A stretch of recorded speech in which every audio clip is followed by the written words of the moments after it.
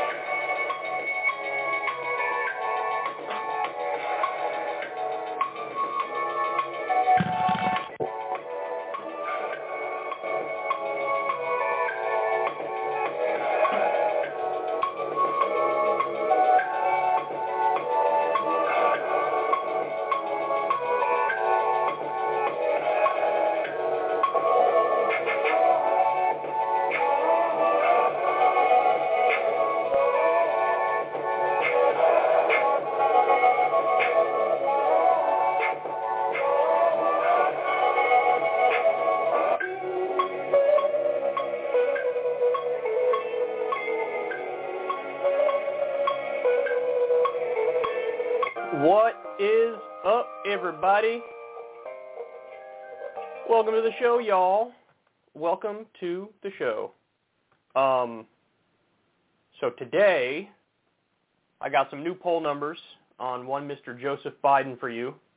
And he had a theory that, well, the polls go up and the polls go down, and that's just the way it works. And it turns out that is not true. It turns out you actually have to do some shit to help people, or at least have the optics of helping people before your poll numbers go back up. So, yeah, he's struggling, to say the least. We have Fox News host Dana Perino weighed in on the giant I-95 traffic jam just outside of Virginia where people were stuck in their car for like 25 hours. She has a doozy of a comment on that one. Trump says he wants to ban Twitter. Rand Paul quits YouTube. Televangelist Jim Baker tries to raise money off the back of the horrendous Kentucky hurricanes in the most disingenuous and gross way possible.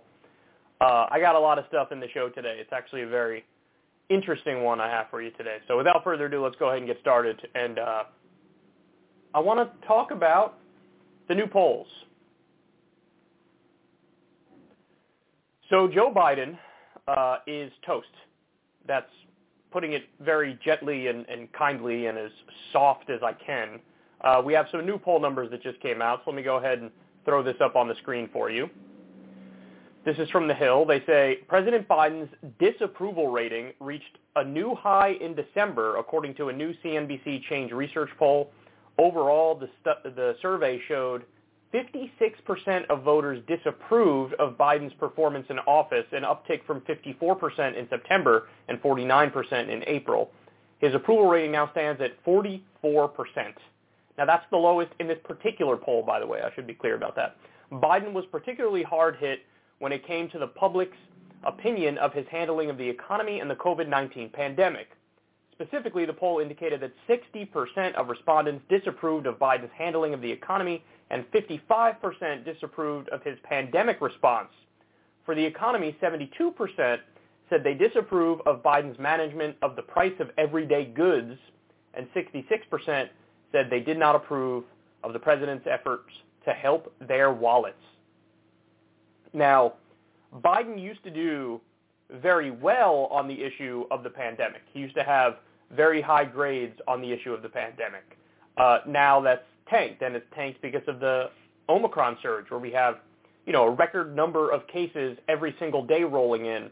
Now, hospitalizations are going up, but they're still not, past the Delta peak or maybe even the original peak because, we have such a large percentage of the population is vaccinated. So when a lot of people get Omicron, it's more just, standard cold symptoms. But there's still plenty of people who are unvaccinated.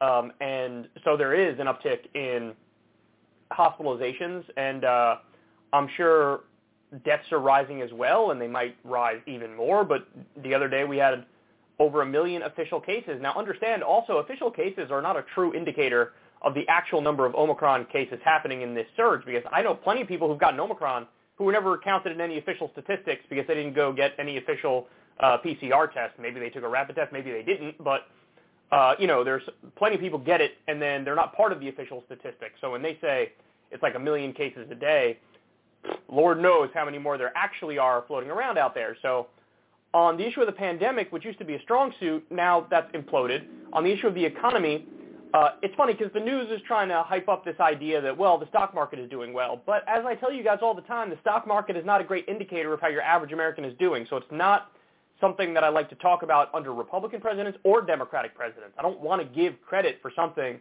that's not a true indicator of the health of your average American. So they can try to push that narrative all they want, and the Biden administration is trying to lean on the idea that the market is doing well, but that's really not a good argument. It's just not.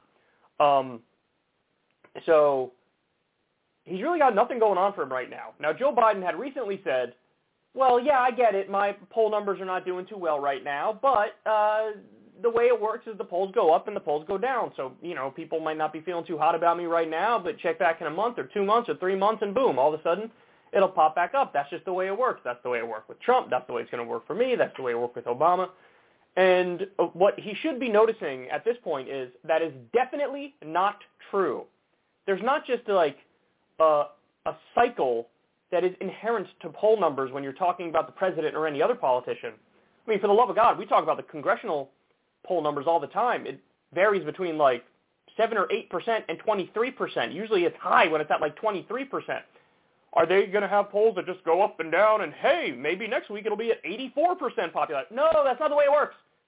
You actually have to do something, or at least have the appearance of doing something, helping people, in order for your poll numbers to go up. And look, I'll submit to you guys right now, what the hell is he doing? What's he doing? Well, there is one answer. And, if you want to give him some modicum of credit on this front, I understand, because he just announced something which is an attempt to fight inflation, namely when it comes to meat and when it comes to, it might even be beef in particular. So there's been a giant increase in the price of beef, and the actual reason for that is monopolization. So you have 4 big, I think it's meat packing companies, and they're basically colluding to keep the price high. And so Biden announced, look, we need more competition in order to lower those prices. And so he's doing a $1 billion initiative to try to, have other meat producers and other meat packers who are smaller in size, have the government subsidize them so that you can have more competition, therefore destroying the monopoly's hold on the game. And so is that a good idea? Sure. I mean, it's a step in the right direction, but I mean, listen, even under a best case scenario, this is like a long-term approach to try to deal with inflation. Now, some numbers came out the other day too. This was mind-blowing. 60% of inflation is going to corporate profits. So in other words, that Business Insider article that we covered on this show a while back, which said, hey, listen, there are outlets like Walmart that they're just jacking up their prices, even if these particular goods are not necessarily caught up in the supply chain crisis, so there is no natural inflation with it. They're using inflation as an excuse to jack up their prices. Now that's happening in an even more widespread way. So really the only way that you're going to handle inflation is to take on the corporations directly. Sure, the idea that Biden floated is fine, but you need to enforce our antitrust laws. You need to actually crack down by using our anti-monopoly laws on the books. You got to break up some companies, and you have to do it now. And, the other thing is, yes, the supply chain is what's to blame for the rest of the crisis. So you have corporate profits, you have monopolies, but then you also have the supply chain crisis, which is still a crisis, which, you should be doing more to address. Now, they have people working around the clock at some of these ports that are backed up and clogged, but there should be more resources that are dumped into this issue. And you got to do something now. That's the point. And one of the other problems with Biden is that even if he does something that's good, which is rare, he has no idea how to market it, how to sell it. Like, Trump was a terrible president, but one of the things he would always do is put on the show to make you think. Remember when he was doing those, those COVID daily briefings, and he would go out there and say, we're doing wonderful, we had this under control, we're fighting, we're making therapeutics, it's great. And sometimes, since he's so much of an idiot, he screwed it up because he'd go out there and say, maybe if we get some sunlight inside the body, or if you get some bleach inside the body, then maybe that'll help. So, he's dumb, so that came back to bite him in the ass. But at least there was the appearance of being a leader and doing something. Andrew Cuomo, back when he had his highest approval ratings. Now, granted, this guy's a scumbag and a criminal, and everything is optics with that guy. But when he did his daily, COVID press conferences, people were like, well, now that's a leader. And he had very high approval ratings, the highest in the country when it comes to a governor. Biden, even if he does something good, which is rare, there's very little bragging about it, marketing it, letting everybody know there's an adult in charge, showing it. So what are you going to do, Joe Biden? What are you going to do that impacts right now? And remember, he's got his executive order pen, which is incredibly powerful. And fight, do something. Try to cut another stimulus check.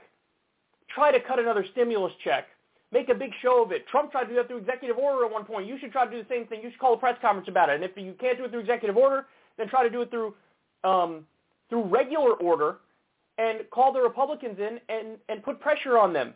Do a press conference where you say, look, we need 60 votes in order to get this through. We're going to try to get a $2,000 stimulus check to everybody. I'm here to tell you I'm on board. Every Democratic senator is on board. And look, we got holdouts in the Republican Party. Maybe I could get one or two. But, hey, you American people, maybe you should pick up the phone and call these Republicans and tell them you need another stimulus check because I'm ready and willing and waiting to get you another stimulus check. But these guys are obstructionists. These sons of bitches don't want to help the American people in any way, shape, or form. I'm here to help the American people. I'm here to be a leader. I'm here to guide the process. I want to give you $2,000. I want to do that right now. I understand the hurt that's out there. I understand the struggle and the pain that's out there. I understand that people are having a hard time getting by. I understand what inflation is doing to your wallet. I understand how bad the economy is for the average Joe and Jane. Well, I'm here to fight for you. I'm here to do the right thing, and I'm not going to stop until I get it done. But I need your help in the process. Pick up the phone, call, let everybody know, hey, support President Biden's $2,000 stimulus checks and do it right now. Do something. Give me some appearance of leadership. Actually sign some executive orders that might help people. I mean, we talk about it all the time on this show, but when it comes to the student loan debt crisis, you've got nearly $2 trillion in the student loan debt crisis, which is nothing but an anchor tied to the ankle of an entire generation. You can get rid of all that with the stroke of a pen. You want to talk about a stimulus for the American economy? Well, that would help massively. How many people have not been able to buy their first house or haven't been able to get a new car or haven't been able to participate in the economy in a more normal fashion because they're so held back by student loans? Now, thankfully, right now there's they temporarily extended the pause. Okay, good, I'll take it. They were going to have to start on, February 1st or something like that. But no, permanently eliminate it. Go out there, sign an executive order. You know what? We're done with this. No more student loan debt. We're wiping the debt slate clean. And by the way, I'm going to do an executive order which does rolling student loan debt elimination, which is effectively free college. Do something, Joe Biden. Do something. And he's not, I don't know what planet this guy lives on where you think, somehow people are going to start liking you when you haven't done Dickie McGee's act since the $1,400 check last year? I mean, get out of here with that. People are saying, what have you done for me lately? And the answer is, bupkis. You haven't done anything, which is why your numbers are in the dump. Now, I told you, it's just for this poll, he's at a record low. His approval rating is 44%. Disapproval is 56%. There was one poll that we talked about. We had him at 38%. It wasn't from this polling company. This is the lowest from this particular polling company, so CNBC Change Research poll. But, man, I ain't just going to come back up, Joe. You better get to work. If you're not going to lead, at least have the appearance of leadership. And I don't see it. The Democrats have a crisis of imagination. They don't even believe in the power of government, which is why, remember that clip that went viral where you had Jen Psaki? Like, what do you want us to send tests to every American? And then even our shitty media, the journalist was like, yeah, other countries have done that. And then you kind of shamed the government into doing an about face and saying, okay, right, well, we're going to do something kind of similar to that where we, you could request it and then you will get it for free. We're working on the details of that right now. But they have this crisis of imagination where that's their default stance for everything. Hey, government, can you do this basic function of government? Don't be ridiculous. It's neoliberal rot is what it is. So look, I'm here to tell Joe Biden, iceberg dead ahead. You got a midterm election coming up. Nobody likes you. Your numbers are in the dumps on every single front. The economy, COVID, which are the two biggest things, by the way.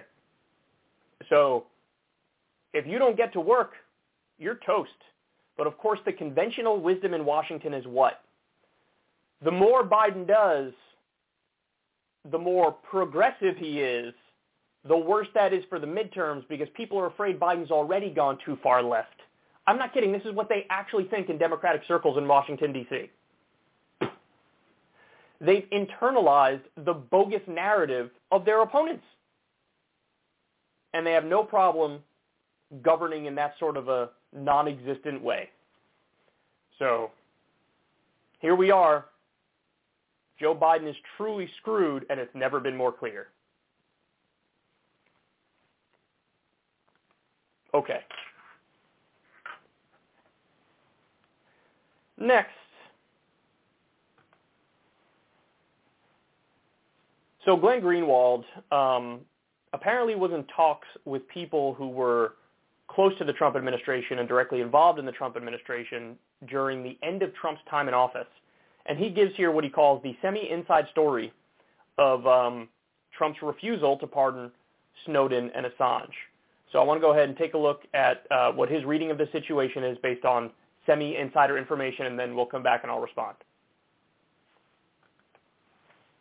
CNN in December of 2020 saying as Trump waits pardon, GOP divided on whether Snowden should receive one. There were Republican senators aggressively demanding that Trump drop the intention to pardon Snowden and Assange. One of them, just as an example, was Lindsey Graham, who in December of 2020, so during the transition, tweeted, "To those urging a pardon of Edward Snowden, you are suggesting President Trump pardon a traitor. Edward Snowden is not a victim. Snowden has American blood on his hands and should be prosecuted to the fullest extent of the law." Now, that, too, was a lie, as I documented in that same video. Not one document that we published with Edward Snowden ever jeopardized a single individual. The same is true of Assange, but Lindsey Graham doesn't care. I'll just say that anyway. But this is what was going on inside the Republican caucus. In December, though, they really had no leverage, which is why he was getting closer and closer to pardoning Edward Snowden. And that's when, as you see here from U.S. News, on January 12th, 6 days after the January 6th riot, the headline, "On the eve of impeachment, some Republicans jump ship as Trump sinks." 3 Republicans so far have announced their support for impeaching President Donald Trump as the party considers a post-Trump era.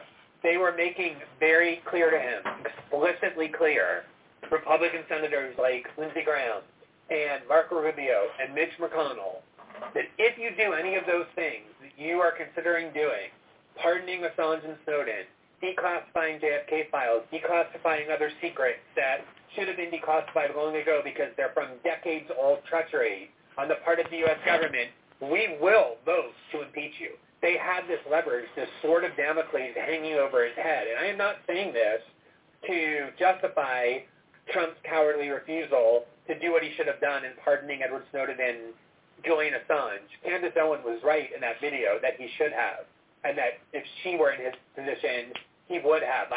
She would have. I'm explaining what I know happened, which is that all signs were pointing in the direction of him pardoning Snowden for sure, and maybe Assange.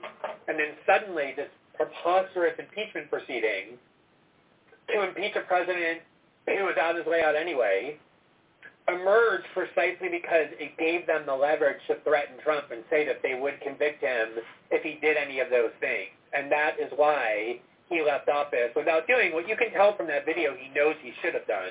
He's very sheepish very uncharacteristically timid about explaining why he didn't. Oh, I was just too nice. I'm known for being too nice. That wasn't the reason. The reason was because he was afraid of those Republican threats to convict him. So there it is. That's what was going on behind the scenes. So do I buy that theory? Yeah, I do.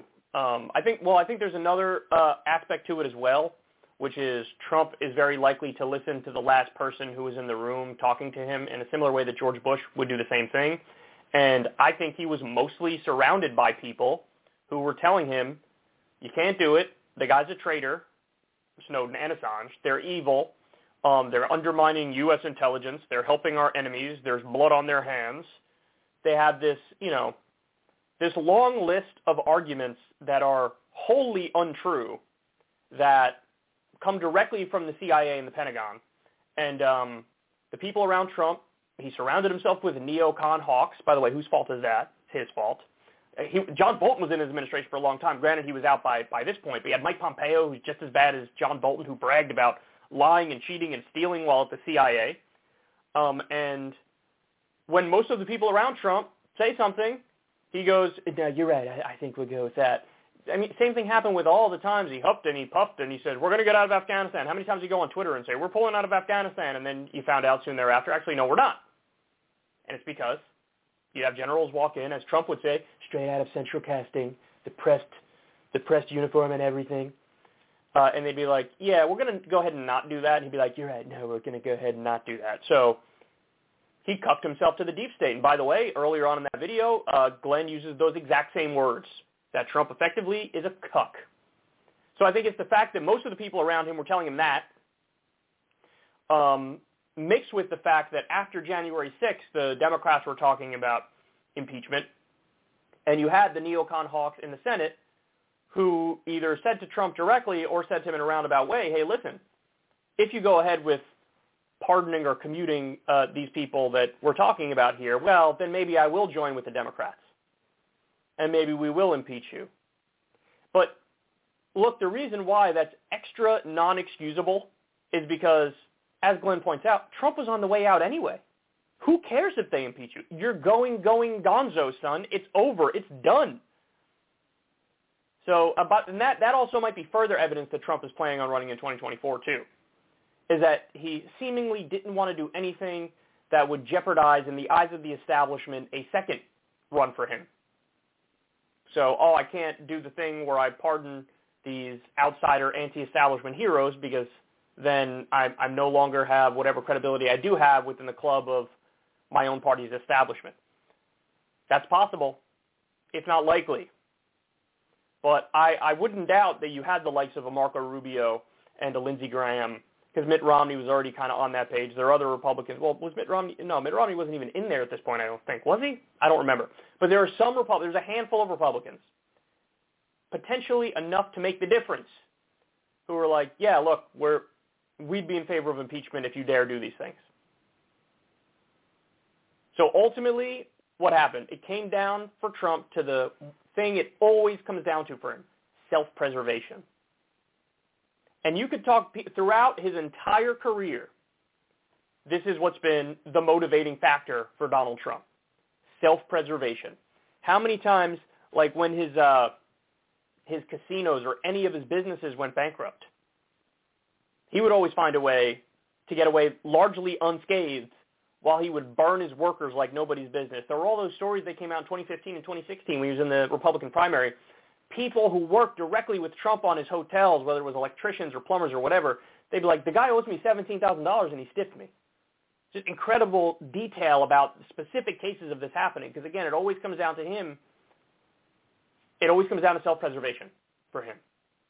And so he viewed this as a self-preservation type move. So he's like, Julian Assange, Edward Snowden, forget it. I'm not going to pardon them. I'm not going to commute their sentences.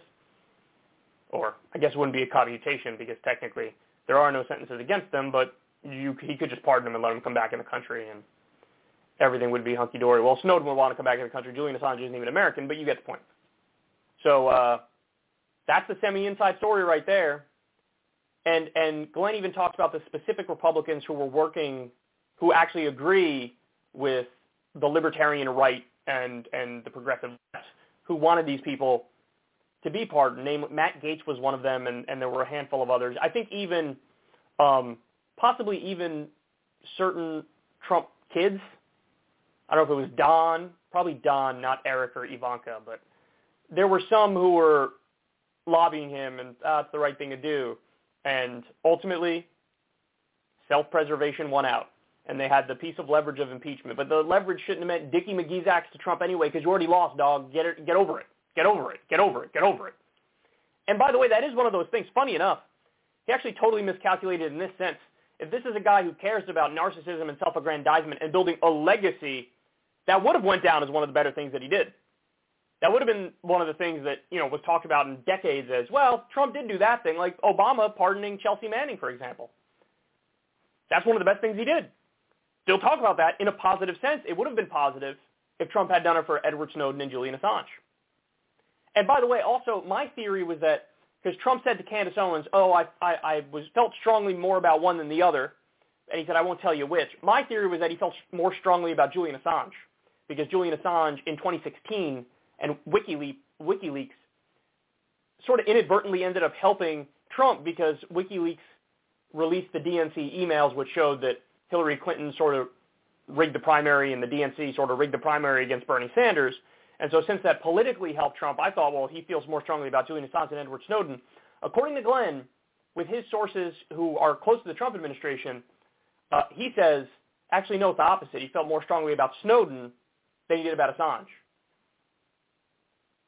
So what are potential reasons for that? I mean, my guess is the people who are around Trump, most of the voices in the room were more clear that they think Assange is the one who, has blood on his hands and all this stuff, which is not true, but he's probably told that over and over. And also, Assange, I don't think they curated the stuff that they released through WikiLeaks nearly as much as Snowden and Greenwald did. Now, I don't know if that's one of the, granular details that Trump was told, but Greenwald and Snowden and Poitras and, this is when Greenwald was at The Guardian, they really went through all the information that they were going to release with a fine-tooth comb and basically redacted anything that they thought even theoretically might, harm American troops or whatever the hell. And apparently that's not the same process that Julian Assange used. Now, again, it really comes to naught anyway, because there was no harm done by Julian Assange releasing U.S. war crimes. That was a heroic thing to do. There was no harm done by any of the WikiLeaks leaks. But the narrative around it was, hey, the Snowden crew was more thoughtful and went through everything with a fine-tooth comb, and WikiLeaks was more of a bulk dump of information. So again, doesn't matter because nobody was harmed, and they both are heroes. But that is one of the narratives around it. So maybe that was something that Trump was told, and why he felt more strongly about Snowden than he did about Assange, according to Glenn and his inside sources. But there you have it. Self-preservation wins out for the pathological narcissist. Not too surprised. Okay.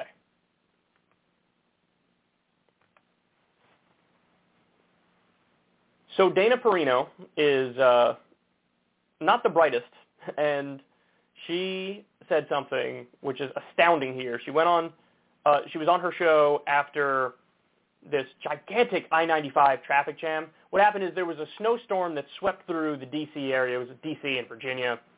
And funny enough, here in New York, we got nothing. And, obviously we're north of D.C., but weirdly, they got snow. We didn't. They didn't treat the roads. They didn't treat the roads before this snowstorm. And D.C. is not as used to snow as New York or places north of New York. So it created, all hell broke loose, because they didn't pre-treat the roads. They didn't put salt on the roads, and so you had this very wet snow that fell. You had the sheet of ice that was on the roads and the ground, and a couple trucks jackknifed, and for whatever reason, they couldn't fix it.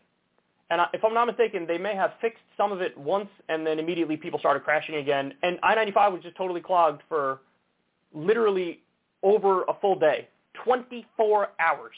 Tim Kaine was on the road, I think, for 27 hours, maybe 28. People were running out of food. They were running out of fuel. They didn't have anywhere to go to the bathroom. Everybody was just stuck in their cars because I-95 was totally shut down. couple jackknife trucks, and it was game, set, match. The whole thing was blocked. It's a total nightmare. This shouldn't happen at all. They should have pre-treated the roads. They should have had better rescue teams. I mean, shit, I watch it when it's late at night and I'm like half asleep. I'll throw on this channel, this Weather Channel show. I think it's called Highway Through Hell, where I think it's in British Columbia, Canada, where they get monster snowstorms like every day. And the roads are treacherous. And you got these trucks all the time that jackknife or go off the road, and these guys do the rescue. These guys flip the trucks up or get rid of the jackknife and clear the road. They'll handle some shit in an hour or two or three. And here you have Washington, D.C. Now, they don't get nearly as much snow there, so that's probably why they weren't prepared enough. But you got these things jackknife, and, like, the world shuts down. I mean, it's just pathetic. It's further evidence of imperial rot because, like, really, this is not a problem you can handle? This isn't something that you guys had the manpower or the ability to fix?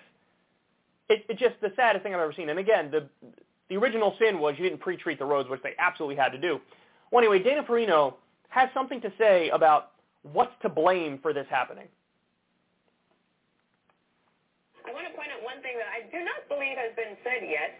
I talked to a state legislator there in Virginia, and he pointed out to me that in the last several years, many on the left made the decision that local sheriffs should not be allowed to have military-grade equipment, right? Because they said that that was a bad symbol and that it was too militaristic and authoritarian. But imagine if they were still allowed to have the equipment that they had just a few years ago, it probably would have come in very helpful today.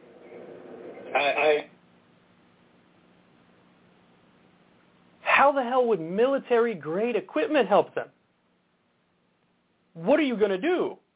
Go out there and light up the jackknife trucks with some giant machine guns? Use some Kevlar vests to, like, body surf down the roads? Ah! What are you talking military grade? How the fuck would that help? My favorite part of that clip is at the very beginning. At the very beginning, she's like, I have a point to make. I don't think anybody else has said this yet. Yeah, Dana, nobody else said it because nobody else is as dumb as you on the panel. She said it like she was proud to have thought of this, and she's amazed.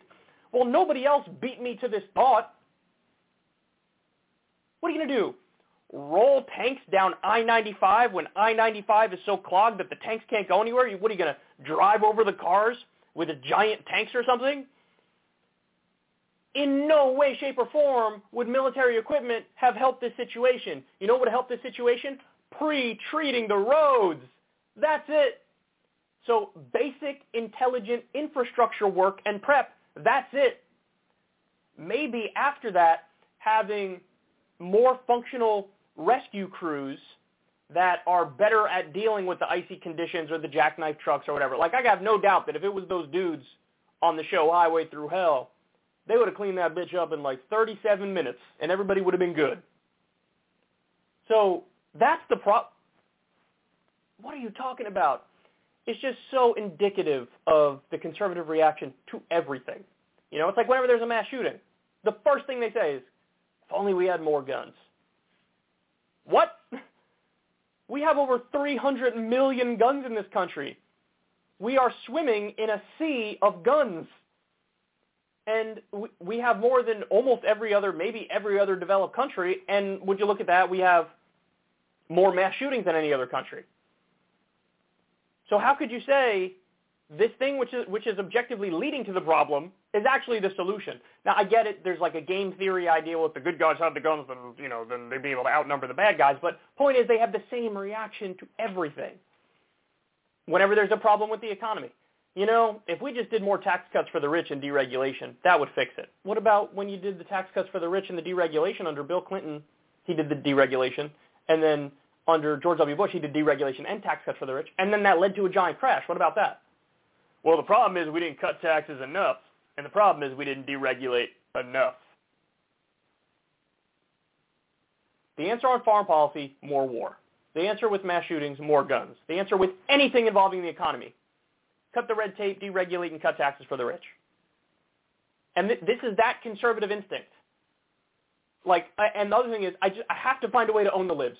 Any way possible I can own the libs. You have people, both on Fox News and the real hard right base, the online right, They have built their entire existence is built around this notion of, I solely want to trigger the libs. My whole reason for existing is, how do I trigger the libs? How do I blame the libs, and how do I trigger the libs? So what do I do here? Well, stupid libs didn't want military-grade equipment going to the cops. And you know what? I think that would have solved the traffic jam.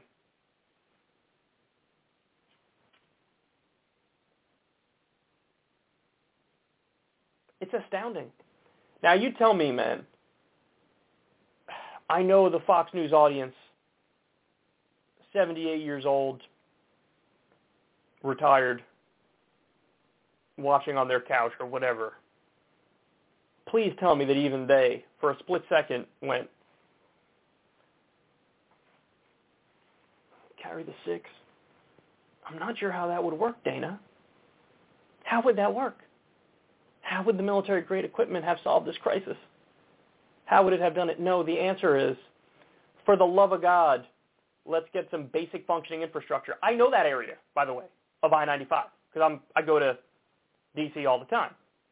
And they got endless construction. They've had construction going on there since like 1922.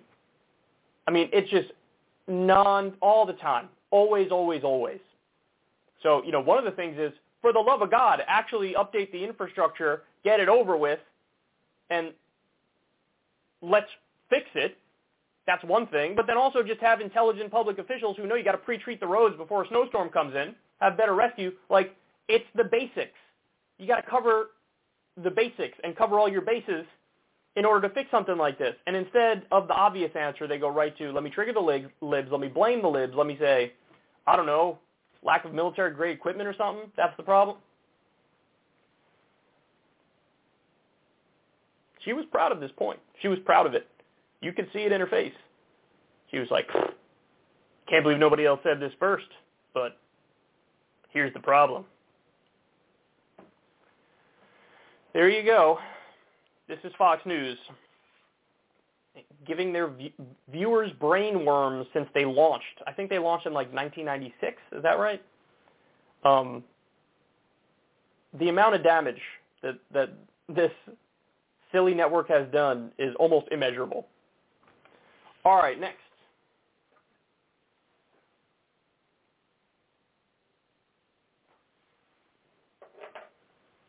Here we go. Oh, I got a whole bunch of notes on this one, so let me go ahead and pull those up.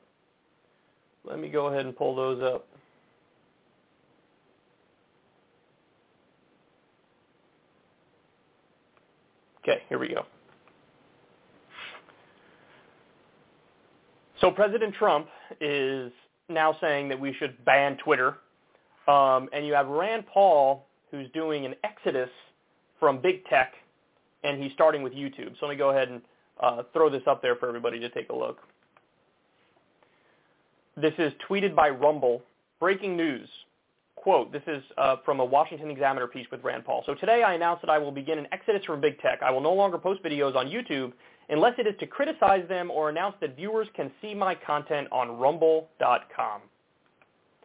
So, I read his piece, and look, there are parts of it that I agree with. He says, I cited a study where cloth masks are much less effective than surgical masks, and surgical masks are much less effective than KN95 masks, and the N95 masks are much more effective than the KN95 masks. There's a hierarchy of masks in the same way that we now know there's like a hierarchy of the vaccines, Johnson & Johnson being the least effective, and then Pfizer being the second, Moderna being the most effective. So he made that point, and whatever video he talked about that in, it was axed. The other thing is, criticism of Dr. Fauci has been either censored or held back in the algorithm. The original idea of, hey, this may have came from a Wuhan lab, that at one point that was considered flat-out misinformation. And I think Rand Paul may have been banned from one platform or another for floating that idea. And he's like, well, now we know that's not crazy. And it is true that that's actually probably the more likely scenario. We don't know for sure, but Jon Stewart was joking about this on Stephen Colbert's show. He's like, dude, we have basically the Wuhan Bat Coronavirus Research Center that right there in Wuhan, and people are acting like it's insane that a bat coronavirus may have come from there. So the idea that you ban this or you can't talk about it is insane. Now, I will say, Rand Paul, he's a little more slippery than he'd like to admit. So in other words, oftentimes he takes his opinions on this and he goes way overboard. So he'll be way more conclusive. So in other words, instead of saying what I just said, hey, cloth masks work the worst, but there's still some semblance of protection, then surgical, then N95 are the best, instead of like saying, hey, there's a hierarchy, these ones are better than these ones, he would just summarize that as masks don't work. Okay, well then I think there is a fair claim that you're doing misinformation, or at the very least saying something that's misleading. Now, but where him and I agree is, no, I don't think you should be banned for saying that. And if you're going to ban that under the guise of, well, this is COVID misinformation, well, then YouTube, you better get to work, totally eliminating every single video from Fauci early on in the pandemic when he said masks don't work. Because there's that famous video where he said early on in the pandemic, you don't need to go around wearing a mask everywhere. That's overboard. Then eventually that changed. And there's a number of claims. I mean, the CDC and the World Health Organization and the FDA, like all of these official government bodies, every step of the way in the pandemic, instead of being like, hey, we don't know about X, Y, or Z yet, they would just say whatever their thoughts were at the time, and oftentimes they would just be dead wrong. So if you're going to start banning coronavirus misinformation, then you got to ban that stuff. And let's be clear, there's also misinformation on the other side of this. There are people who've gotten the vaccine and gotten boosted, but they functionally act like the vaccine doesn't work. Or sometimes they just flat out say it. And so in other words, they're overcautious liberals who sort of spread misinformation as well. But my guess is they won't ban them because they're erring more on the side of caution and erring more on the side of the liberal side of this debate. So they sort of get a pass. So in a sense, I understand what Rand Paul is saying here. But the fact of the matter is, he's wrong that on what the solution is. So in his piece, he lays out, listen, I understand that when it comes to free speech, that's just the government cannot prosecute you for your speech. The government cannot suppress your political speech. Private companies can do whatever they want with my stuff, so that's why I'm going to these other platforms. See, on that front, I go, you're wrong, Rand, because my solution isn't the capitalist libertarian response of, hey, private property is private property and they can do whatever they want. No. I think the reality is all of the big social media outlets today are effectively the new public square. And since that's the case, you should regulate them as if they're public utilities, expand First Amendment protections, and allow free speech to flourish. Now, that doesn't mean you can do doxing, direct threats of violence, targeted harassment, libel, slander. All that stuff is still going to be illegal. But at least we would know what the clear rules are, and there wouldn't be any targeting for just false information or for, political disagreements. And so, in a weird way, I will say this, at least he's being consistent with his libertarian philosophy, where he's like, no, private company is a private company, they can do what they want. But I'm not, a right-wing libertarian. I'm a leftist. And my answer is to regulate them as if they're public utilities. So I think he's wrong on that. And I also think he's wrong on this notion that you can build an effective alternative. It's like, in theory, sure, but in theory, RC Cola can knock Coca-Cola and Pepsi off the top spot. Is it actually going to happen? No. So you go to where the audience is, and the entire audience now is on Facebook, on Twitter, on Insta, on YouTube. Like, that's where the people are. So if you think, well, we'll just have this startup and knock the kings off their throne, not like it hasn't been tried before. There's been a number of video websites that have tried to do a YouTube thing, and it didn't work out. There's a number of sites that try to do it. We're the free speech alternative to Twitter. Well, what happened with that? Gab is one example, and they literally became Nazi Central in like 2.5 minutes, and that's not hyperbole. Actual Nazis over there, neo-Nazis, whatever. So I don't agree with him on that. Now, Trump was responding to Marjorie Taylor Greene getting banned from Twitter, and he released a statement and said this. Twitter is a disgrace to democracy. They shouldn't be allowed to do business in this country. What? Marjorie Taylor Greene has a huge constituency of honest, patriotic, hardworking people. They don't deserve what's happened to them on places like low-life Twitter and Facebook. Everybody should drop off of Twitter and Facebook. They're boring, have only a radical left point of view, and are hated by everyone. They are a disgrace to our nation. Keep fighting, Marjorie. I mean, look, the important line there is they shouldn't be allowed to do business in this country. So in other words, the criticism is, hey, these guys are authoritarian, and so my response to that is, I'm going to be authoritarian and I want to ban them. They shouldn't be allowed to do business in this country. Well, that's a very China-esque response, isn't it? That's a deeply authoritarian response, isn't it? So if you believe that authoritarianism is bad because they're banning speakers, that is an authoritarian move. You can't respond to that by saying, I'm going to be authoritarian. That's a performative contradiction, if I've ever seen one. But that's Donald Trump. You know, when I do it, it doesn't count. When they do it, it's bad and it counts. Now, of course, he's a cuck. He would never actually pull the trigger on something like that. He was president for 4 years, and he didn't. But it says a lot about the mindset, doesn't it? And when these guys yelp about free speech, we already know. They don't actually believe in free speech. They just want to be the censors. They want to be in the driver's seat. They want to be the ones determining what is allowed and what isn't allowed. I mean, we saw this with Mike Lindell, the MyPillow guy. He's like, I'm doing a free speech alternative to social media, to Twitter. And he's like, and by the way, the rules are no cursing, no taking the Lord's name in vain, no pornography. And he went down a whole list of things. And it's like, well, that's not a free speech platform now, is it? And the other thing is, people pointed this out, Trump now has a financial incentive to make this point because he's starting his own social media company. And by the way, they're raising a lot of money for it too. But Trump has every reason in the world to be like, oh, Twitter's really bad and it should be banned. And come to our thing. Come to our thing. Our thing's a lot better. So Trump wants to ban Twitter.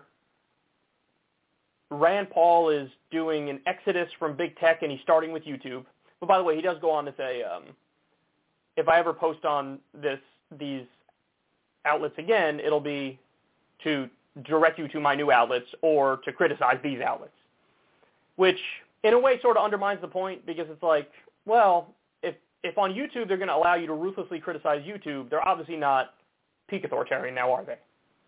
Because it's still a platform where you can shit on them relentlessly while you're on it, so how bad are they? Now again, that's not too compelling a point in my opinion, because I do think they're very restrictive.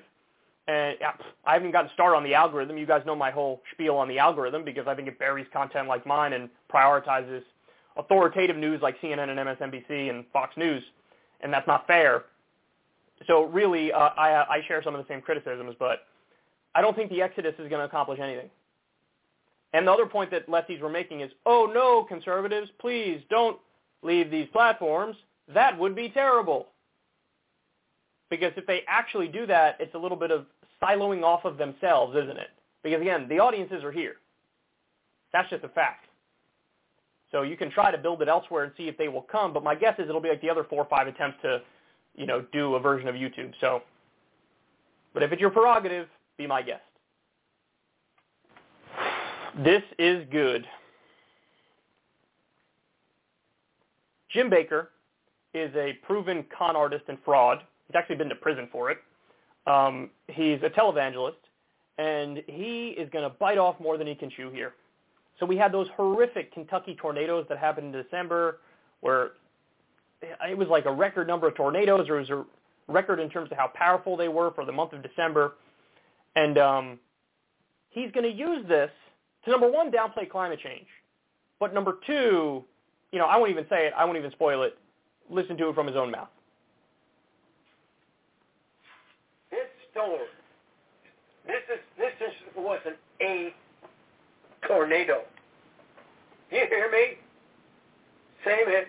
We hear you. We're listening. It wasn't just a tornado. It was like 200 tornadoes. I don't know the exact number yet. Do you know, Mike? About 40 tornadoes. 40 tornadoes? Yes. Well, I don't know. There was lots of them. I know that.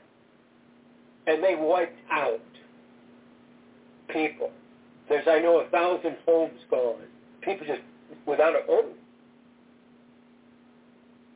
This is a sign The storms are going to get worse and worse. And it's not global warming, it's the last days. The world is always going to have an excuse for what God's trying to warn us with. They're going to say, oh no, it's just global warming and we can fix it. You can't fix. It's in the days of Noah. You can't fix this. The Bible says in the days of Noah it's going to be now.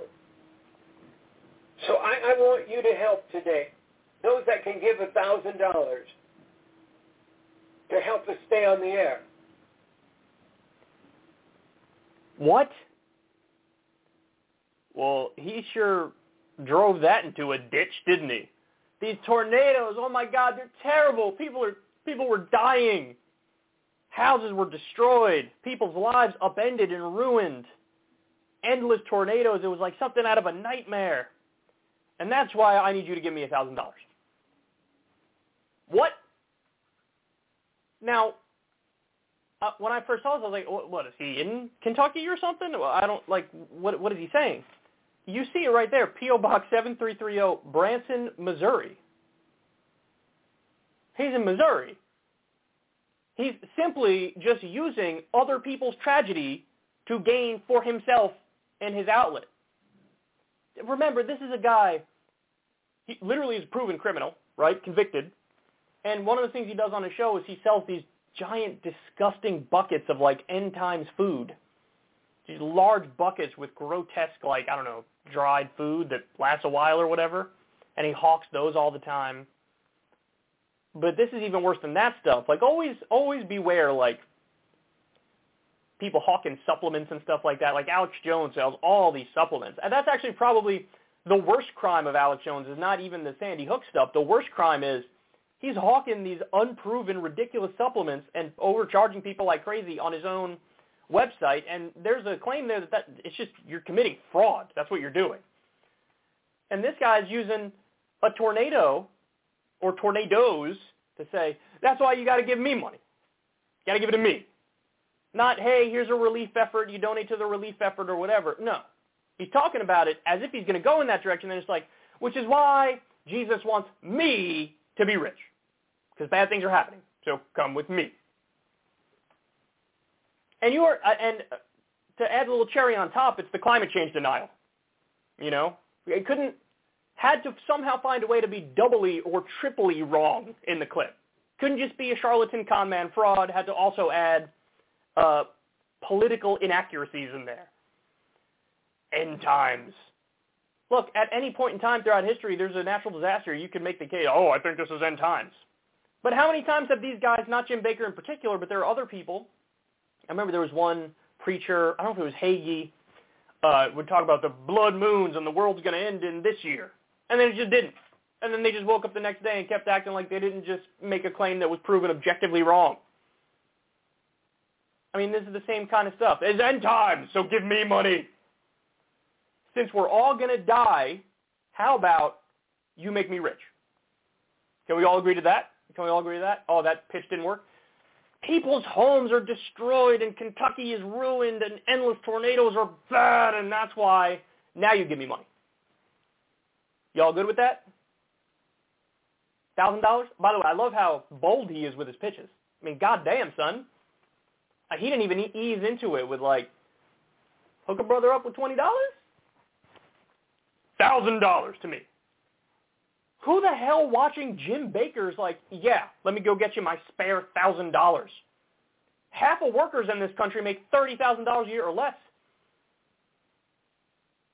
78%, probably more now, are living paycheck to paycheck. That's a pre-pandemic number. Send me $1,000. And then God will be like, hey, dog, you're the man because you looked out for my boy Jim Bakker, so I'll give you front row seats in heaven. I got you. It's so shameless. I always find it funny when people who exist in the era of the internet act like they don't. You don't know that people could just sort of read up on the world on the Google machine. You don't know that.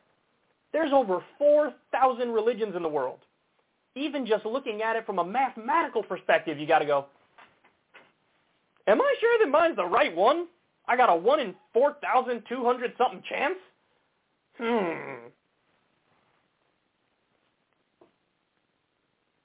Shameless, man. Using tornadoes to get rich and fundraise for his own shitty program where he'll continue to scream about the end times until he croaks.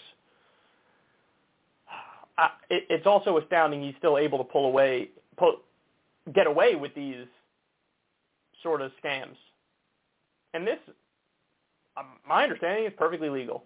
He's just a religious person asking for donations. But he loves to walk that fine line, doesn't he? Between outright fraud and criminal activity and just being a scummy preacher. I can't imagine who watches him. But then again, Pat Robertson apparently had good ratings. I don't know who the hell watched him either. What a mess.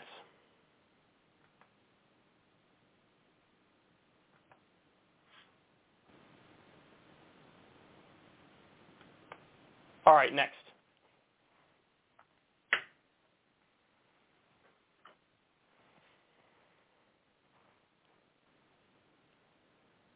So Ted Cruz has a new podcast. I'd love to know how the ratings are on that podcast. Look, Ted Cruz does have a weird following. He beat Donald Trump in the Republican primary in Texas. So there are some people who like him. I know it's hard to imagine, but it's true. He's smarmy. He's smug. He has the most punchable face in all of politics.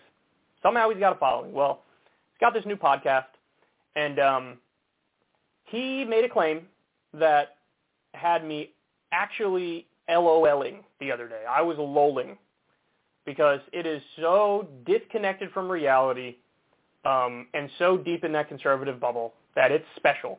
So here he is talking about impeachment of Biden, but look at the issue he chooses.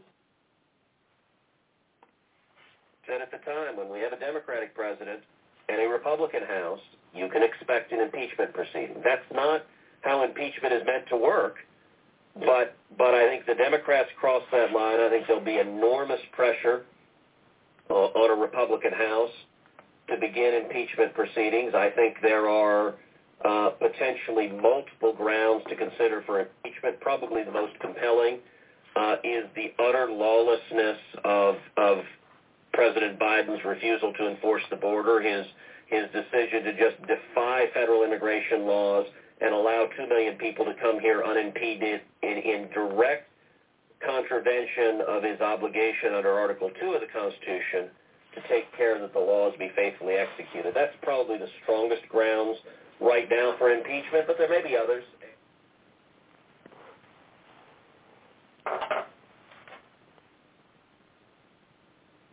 The border is the issue that you want to impeach Joe Biden over. The border. Listen, I'm not saying there's nothing you can impeach him over. He did an illegal drone strike on Afghan women and babies. And then we learned after, yep, those were women and babies. Said, it's to get back ISIS for attacking the airport. Well, you got children and innocent people. That's something you can maybe impeach over? Absolutely.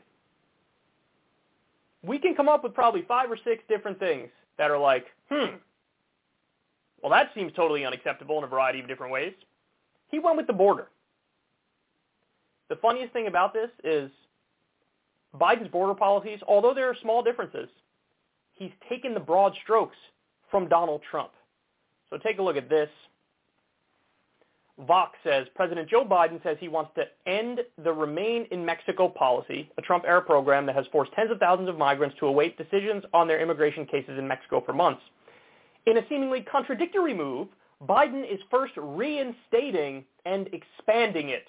The program's return was ordered by the courts. The policy's expansion, however, was a choice made by the Biden administration. On Thursday, the U.S. reached an agreement with the Mexican government to revive the Migration Protection Protocols, also known as the Remain in Mexico policy. Under Trump, the policy allowed 70,000 migrants seeking entry into the U.S. to be sent to Mexican border towns where many lived in squalid encampments or in overcrowded shelters and were targeted by criminal gangs. Biden halted MPP shortly after taking office, fulfilling a campaign promise, but his administration has argued that it has no choice but to reinstate the program starting on Monday. A federal court in Texas ordered the administration to continue forcing migrants to wait in Mexico until it expands its capacity to detain migrants in the U.S. The ruling came as part of a lawsuit brought by Texas and Missouri. The Supreme Court has refused to block the lower court ruling. So remain in Mexico. Court told him, hey, you have to do it. So he goes, okay, while I'm at it, let me expand it. That is a Trump-era policy. That's what that is. I have more for you. This is in CNBC. The Biden administration appeals judge's order to stop expelling migrants under Trump-era pandemic policy. The Biden administration is appealing a judge's order that bars the government from expelling migrants quickly under a Trump-era pandemic policy that doesn't allow them to apply for asylum. The policy, Title 42, was first introduced by former President Donald Trump in March 2020 over concerns about the spread of the coronavirus. While President Joe Biden has worked to roll back many of Trump's hardline immigration policies, he renewed Title 42 last month after the CDC issued an update order justifying its use due to the ongoing pandemic. How you like them apples? How do you like them apples? So, I actually have, it's even worse than you think, to be honest, because I have the specific numbers here for you of Title 42 and the deportations around it.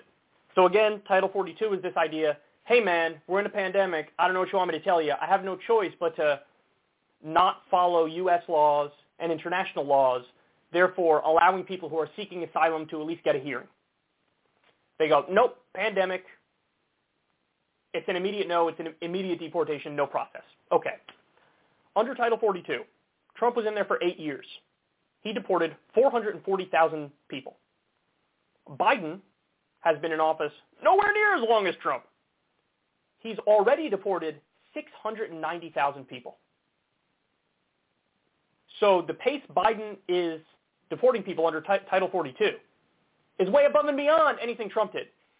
In a world that made sense, the left would be ripping Biden for this. They are, by the way, because they actually believe in certain things. And the Republicans would be cheering on Joe Biden. Just like, remember, under Barack Obama, his nickname was the Deporter-in-Chief. Why? Because he broke deportation records. That did not stop the Republicans from pretending like he was soft on the border and he was in favor of open borders and he wanted total amnesty. All of that was a lie. All of that was utterly made up. They have this caricature, they have this stereotype of Democrats in their mind, and they just superimpose it onto whatever the reality is. So Joe Biden is actually, in some ways, more hardline than Trump on the border. Instead of getting credit from the likes of Ted Cruz is like, maybe we'll impeach him over the border. Now, what theoretical argument could he be using? My guess is just the fact that there's been a surge of migrants coming into the country, so he just wants to blame Joe Biden for the surge of migrants and therefore act like he's weak on the border. Well, that is a phenomenally hollow analysis. That's what that is. And again, he's being very conservative on the border. But no, now it's impeach him over it. Impeach him over what? Funny enough, there might actually be an argument for impeachment only from the perspective of this is too hardline. This is too right-wing. Title 42 is illegal under U.S. law. There was a court that ruled against it, but I guess a higher court reversed it or something. But even under international law, if somebody asks for asylum, you got to give them their hearing. But is he going to say impeach Biden from a left perspective on the board? No. He's saying you're not being hawkish enough. You're not being bellicose enough. You're not being hardline enough. What do you want him to do? Firing squads? I don't understand. This is the type of stuff that always turned me off to the right. On top of like ideologically and on policy disagreeing with them, it's also this stuff. It's also the wanton disregard for the empirical and objective reality, where they're not engaging with the world as it is. They're engaging with it as they pretend it is. And I just find that incredibly stale, boring, and stupid. And you should too. Now, are you going to hear this sort of stuff on Ben Shapiro's show? Is he going to tell you the reality? No, because the reality flies in the face of his narrative, and that's all they care about is their narrative. That's it. Absolutely pathetic. He's somehow wrong in like 6 different ways in one short clip that's a little over a minute long. Doesn't get any sadder than that.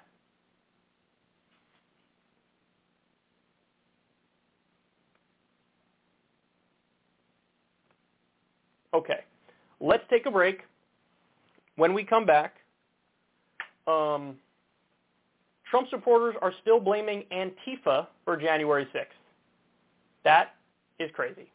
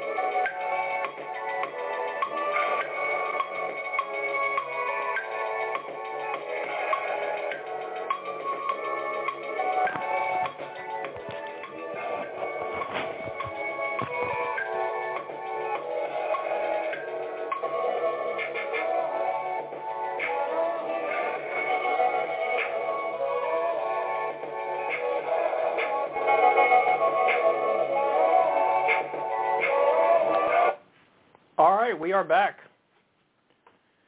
We are back, y'all. We are back, y'all. Let's talk about this amazing video from CNN. So there are Trump supporters who CNN interviewed, you know, real average Joes and Janes here, and they wanted to know now, like a year removed, what are your thoughts on January 6th?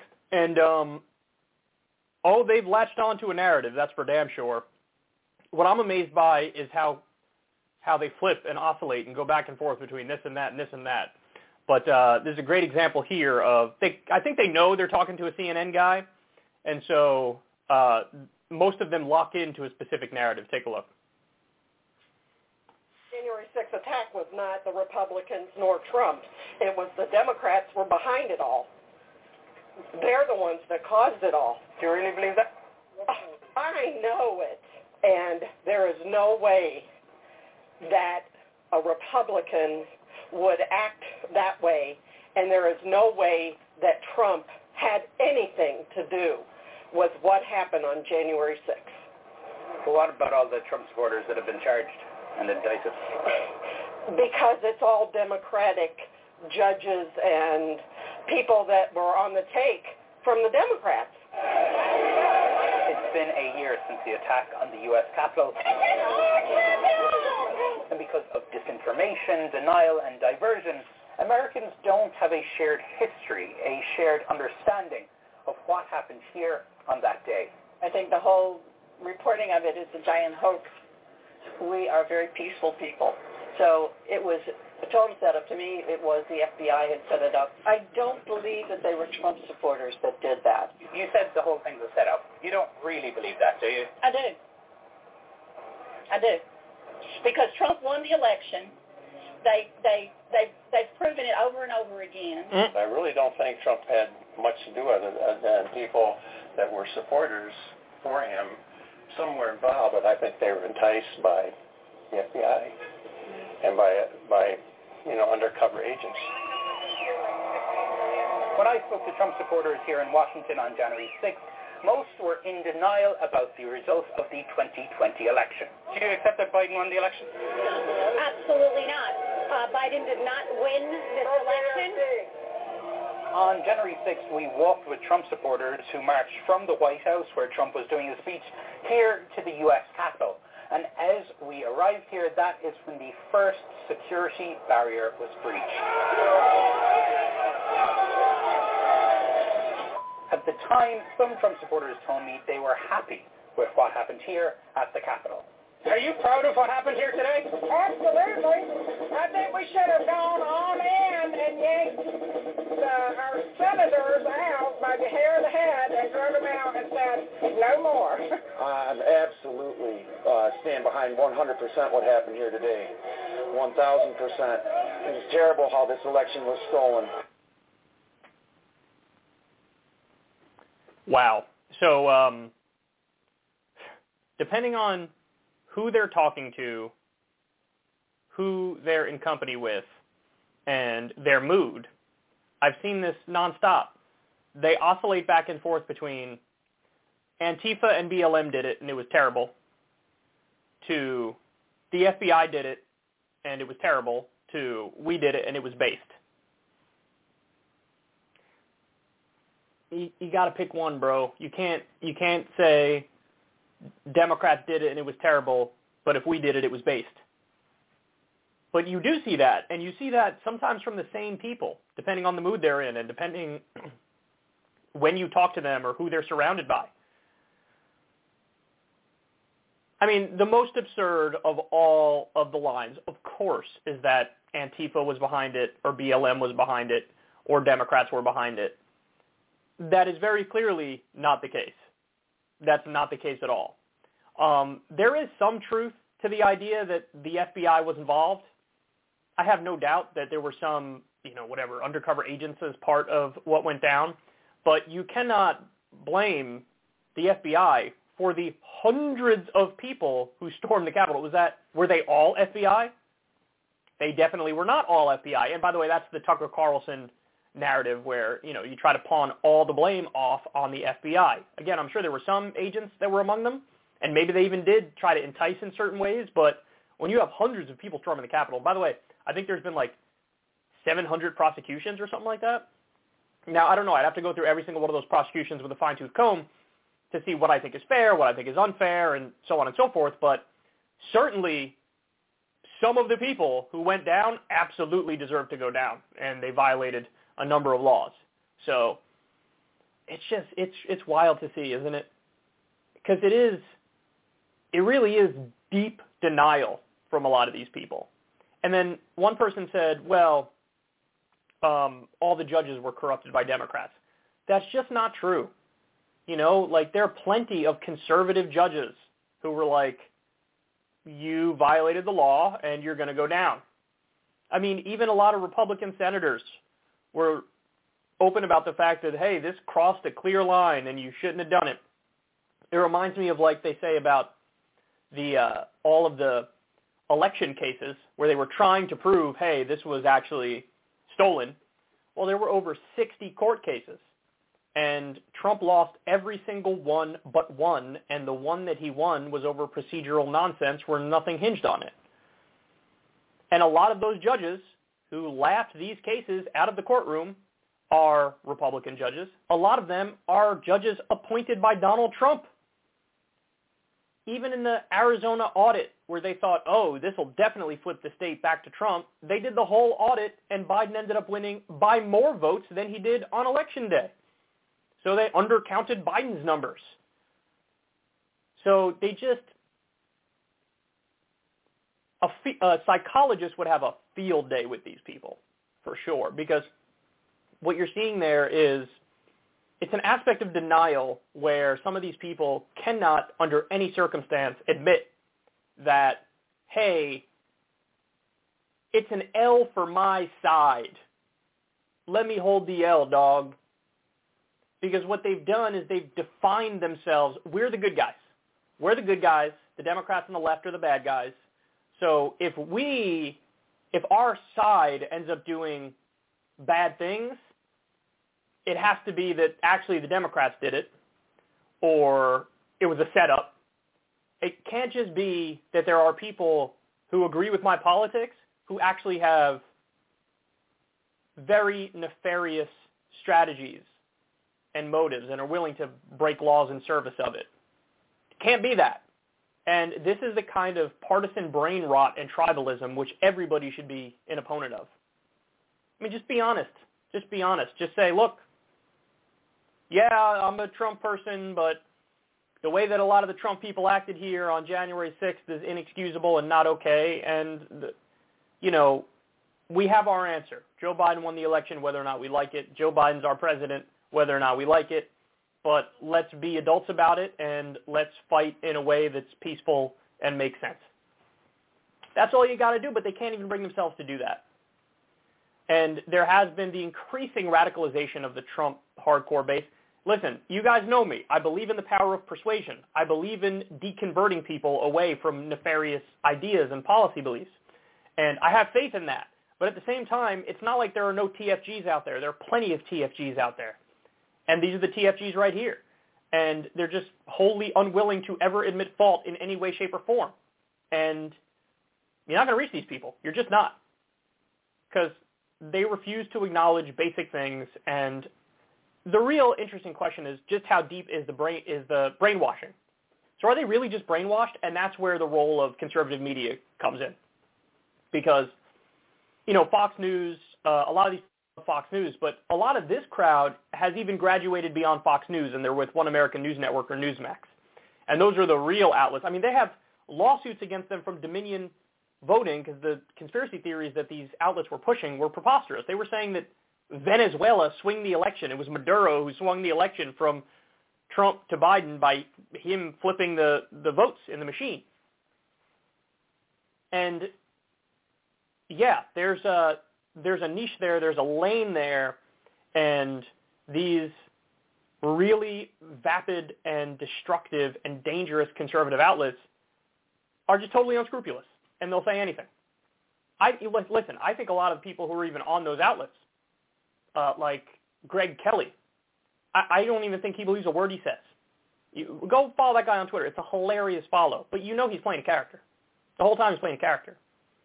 But this sort of brainwashing, I mean, it all started way back in the day with Rush Limbaugh on talk radio, and, you know, then came Fox News in the 1990s, and now you have also One American News Network and Newsmax, and it is dangerous what they're doing. They're playing with fire.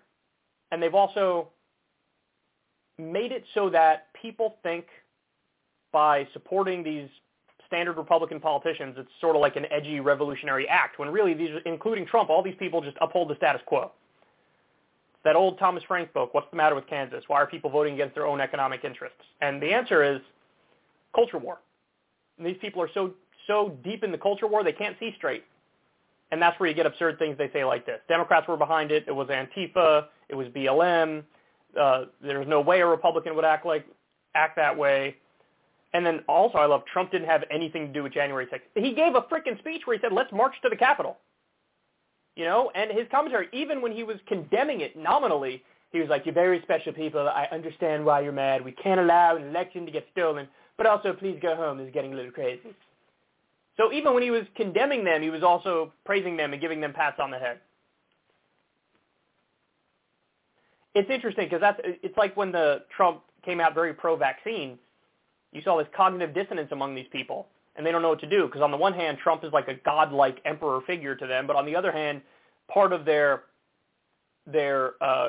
canon, their ideology is the vaccine is bad, and so a lot of these people had just total identity crises around that clip.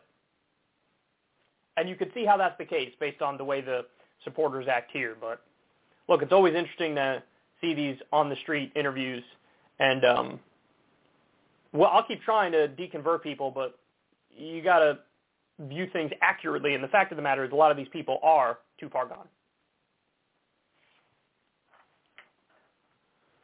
Okay, next. Oh, okay, hold on. I have Marjorie Taylor Greene and Dan Crenshaw went at it, son. Went at it for real.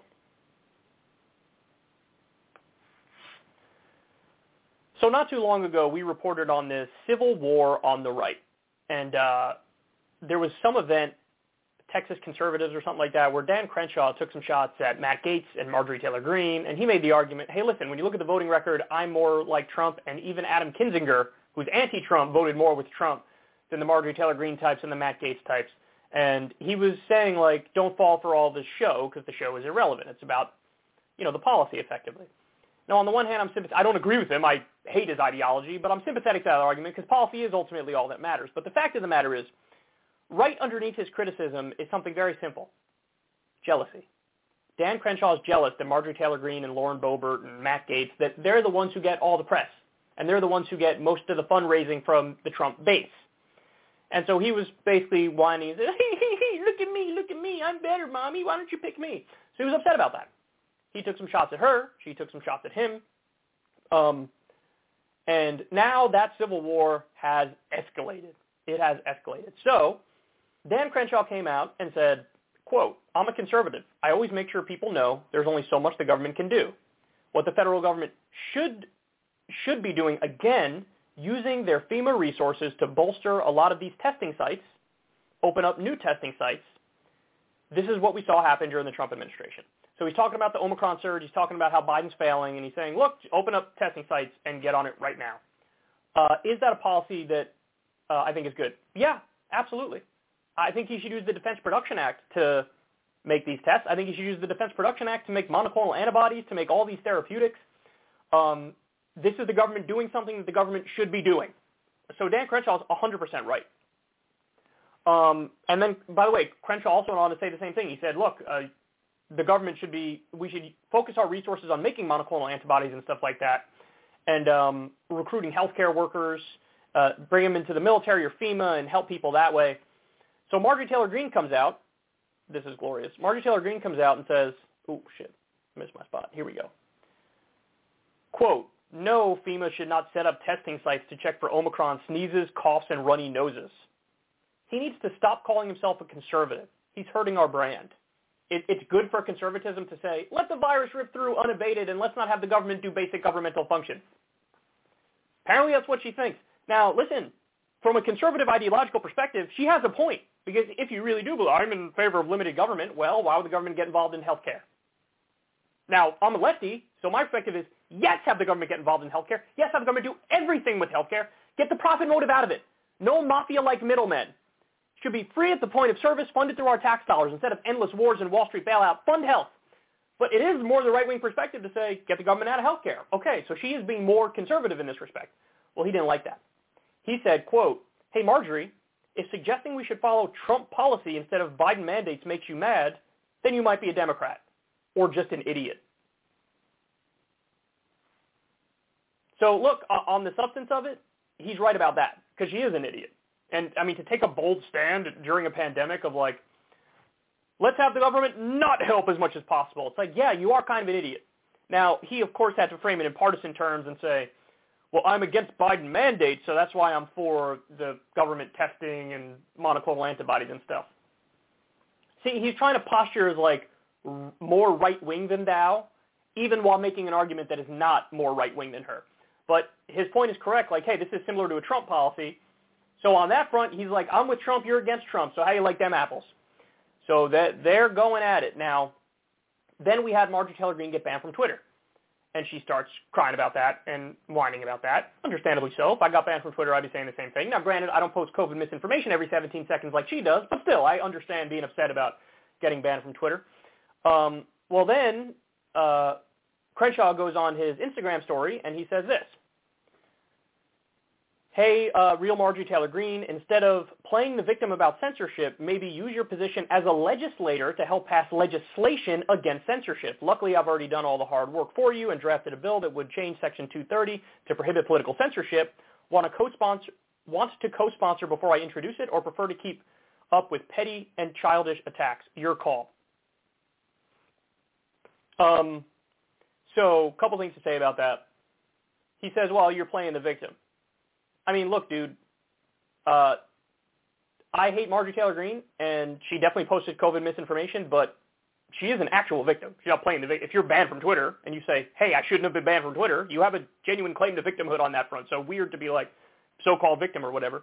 But the other thing about this is his bill would not stop political censorship at all. Would not stop social media censorship and deplatforming and banning at all. This whole Section 230 thing that the right's obsessed with, they totally misread that policy because they think, oh, if we just get rid of Section 230, well, then the social media companies will have to be more hands-off and allow free speech. Wrong.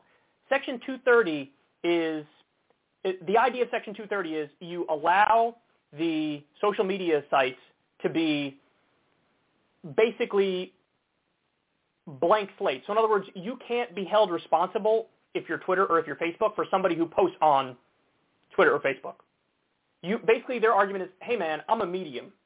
I don't do any curating or editing or, cutting and pasting or nipping and tucking. In other words, they're not treated like a newspaper or something like that. They're treated like just sort of a medium blank slate thing where people come and say whatever they want to say, and they can't be held legally responsible for it. If you get rid of that and you make Twitter and Facebook and all these different outlets, you make them responsible for the crazy shit that people post on these sites, then they'll do even more censorship and even more deplatforming because they don't want to be held responsible for what some psycho says. I don't know why they think, oh, if you do this policy, then they'll have to allow, more free speech. It's the exact opposite. So they're just dead wrong about this. And I don't doubt that they sincerely believe if you get rid of Section 230 that you'll have more free speech, but you're just wrong. It will massively increase censorship and deplatforming. So he's wrong on the policy of that as well. Now, I have more. Dan Crenshaw continued and said that Marjorie scoffed at the notion of supporting anti-censorship legislation is indicative of her true intent, to remain a victim. She doesn't want solutions, and she doesn't care if you get censored. She just wants to be a victim so she can keep asking you for campaign donations. It's a scam. This one got under my skin because we just covered the story. Dan Crenshaw Dan Crenshaw just asked for donations while he was on Fox News, small donations, to make another shitty action movie style ad where he's a superhero. And he's saying, she just wants to play the victim. She can keep asking you for donations. You just asked for donations for something incredibly stupid. So look in the mirror, Dippy. What are you talking about? And listen, I said it before, I'll say it again. I hate Marjorie Taylor Greene, disagree with her on virtually everything, and she is posting COVID misinformation, and that's deplorable. But she was banned from Twitter. So insofar as she's a victim, that would make sense on that front. Anybody who gets censored has some claim to victimhood, or deplatformed has some claim to victimhood. Now, granted, she still has her congressional Twitter account, so how censored is she really if she can still pop on there and say whatever she wants? But there is a point there, and your legislation is not anti-censorship. I'm going to come back to the main point on this because I really do think this underlies the entire debate. Dan Crenshaw is jealous of Marjorie Taylor Greene. He's jealous of Lauren Boebert. He's jealous of Matt Gaetz. He's jealous of the Trump-style Republicans who get more press than him and get more love from the base. And he's tried so hard to be that popular, cool kid who's in with the base, who gets all the love and the donations, but he's just not as dynamic or interesting as the other ones. He's kind of got a shitty personality. And so he's not that charismatic, and so he just doesn't get that love. And I think him lashing out and the Marjorie Taylor Greene types is just him jealous, basically. Now, I will agree with him on one thing, though. He's right about the coronavirus thing for sure. You should do more testing. You should use the Defense Production Act to make more monoclonal antibodies and other therapeutics. You absolutely should.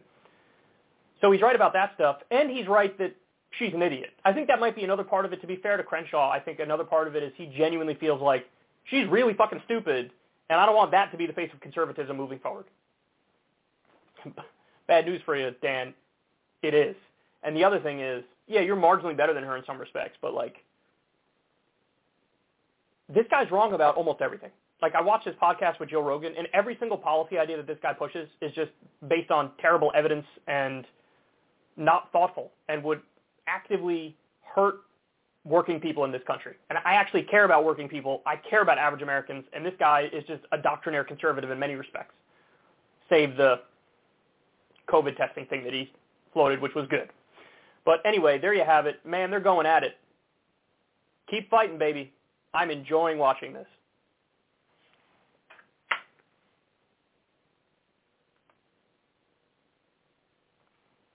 All right, next. Here we go. Ron Johnson is, I think he's one of the richest members of the Senate. He's very wealthy, this guy. And he's also one of the dumbest. And he went on some right-wing radio show, and he made a claim that generated headlines because what he says is beyond absurd. And by the way, I not only tested positive, but then I tested for antibodies at a whopping level. So I had it, but I didn't have any symptoms. How do you explain that? Why would we just automatically assume that our natural immunity is going to be awful? It's going to be non-existent when generally you'd think the default position would be, if you've already had it, but you're probably pretty well protected. And why do we assume the worst? Why do we assume that the body's natural immune system isn't the marvel that it really is? Why do we think that we can create something better than God in terms of combating disease? Now, there are certain things we have to do, but we have just made so many assumptions, and it's all pointed toward everybody getting a vaccine. Yeah, because it gives you 90% protection against severe illness, hospitalization, and death.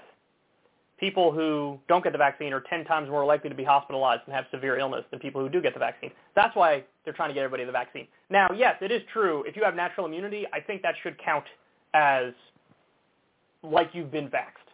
I do think that. But I don't know if you caught what he said there in the middle, but he effectively said, well, God's vaccine is better than the COVID vaccine. This is an argument we've heard a lot recently, this notion of well, your immune system is more complex and intricate and incredible than anything that, we can come up with. So really the best vaccine is just getting COVID. This is what Matt Gaetz said recently too. there's over 825,000 Americans dead from COVID. There's over 5 million people in the world who've died from COVID. And by the way, let me say, despite one of the common narratives that's out there nowadays, those numbers are actually way higher.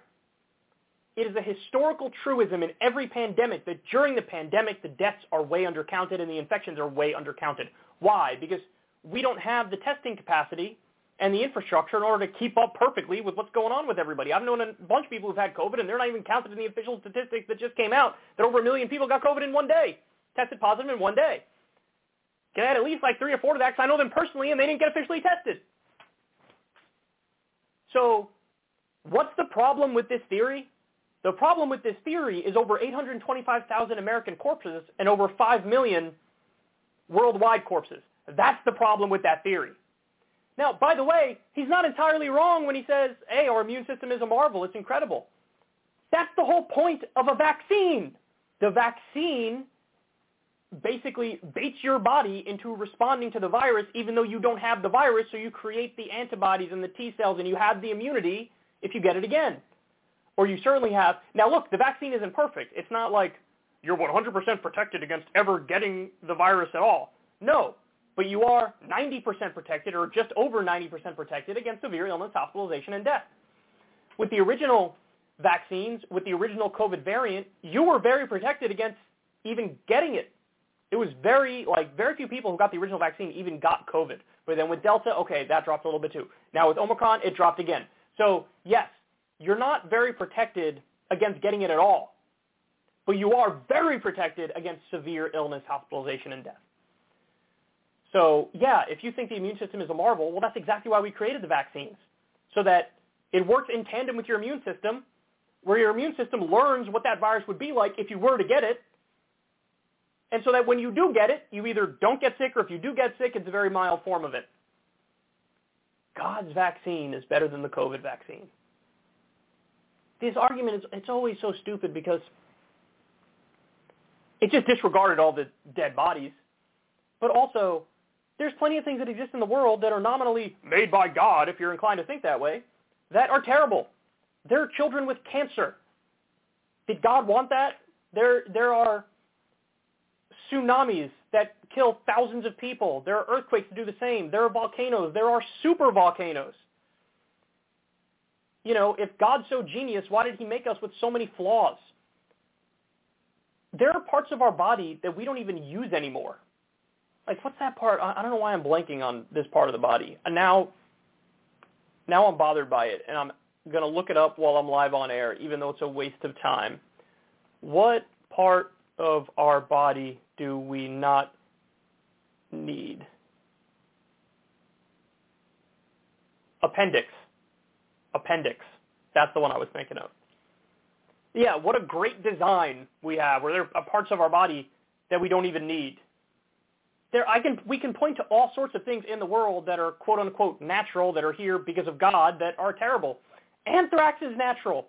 I think anthrax is deadly. It's created in, like, when an animal's dying and decaying, anthrax is somehow created in that process. Parasites are natural, are from God. So this notion of, like, well, why do we think we can make anything better than God? God's vaccine is the best. And I love how he uses his personal experience to justify his whole worldview on this. That's such a classic far-right thing to do. Well, I got it, and I wasn't even that sick. How do you explain that? There are plenty of people who get it and don't get that sick. There are plenty of people who were infected and never felt a single symptom, even if they're unvaccinated. There's also plenty of people who get it and die almost immediately, and everything in between that you could think of. So this is the nature of this virus. It's weird, but it's the nature of the virus. If you weren't very sick and you got better quickly, okay, more power to you, but not everybody's Ron Johnson. There's all sorts of people who react all sorts of different ways. There are people who are immunocompromised and even after getting vaccinated pass away. Now, granted, that's a very tiny number, but Colin Powell, for example, and the anti-vaxxers really latched onto that one as if they disproved the entire vaccine. But, like, you got to do everything you can within your power to protect yourself within reason. And it's not that much to ask people to get a shot. It's really not. I'm vaccinated. I had zero symptoms. After the first shot, I had a tiny headache, but then after the second shot, I had nothing.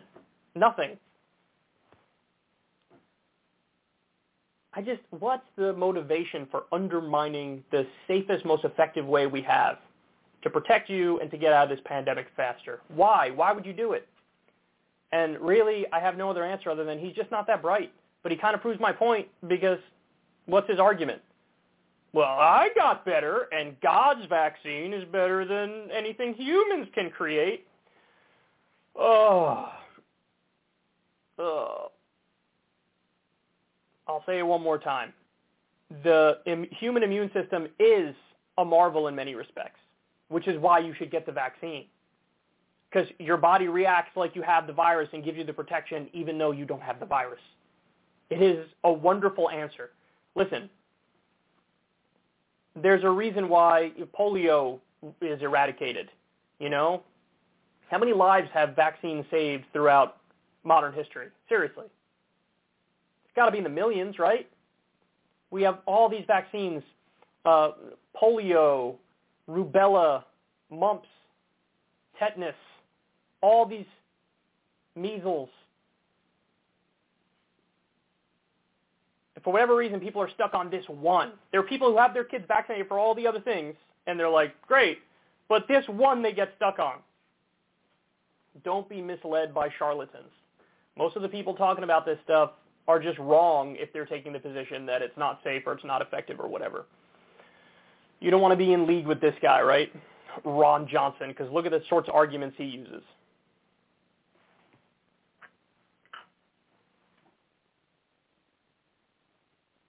This is a sad one, man. More Perfect Union is basically a labor news outlet, and they're doing a phenomenal job. By the way, I think the person who started it is, we had him on Crystal Island, friends. It's Faz Shakir, former Bernie campaign manager. So everybody go subscribe to More Perfect Union on YouTube. Go follow them on Twitter. Seriously, you won't regret it. You'll be up to date on what's happening with labor and unions and workers in America all the time. Well, they got an exclusive here. There are 2 Amazon workers who died after being denied sick leave, and they died on the job. This is crazy. Let's watch, and then we'll talk about it.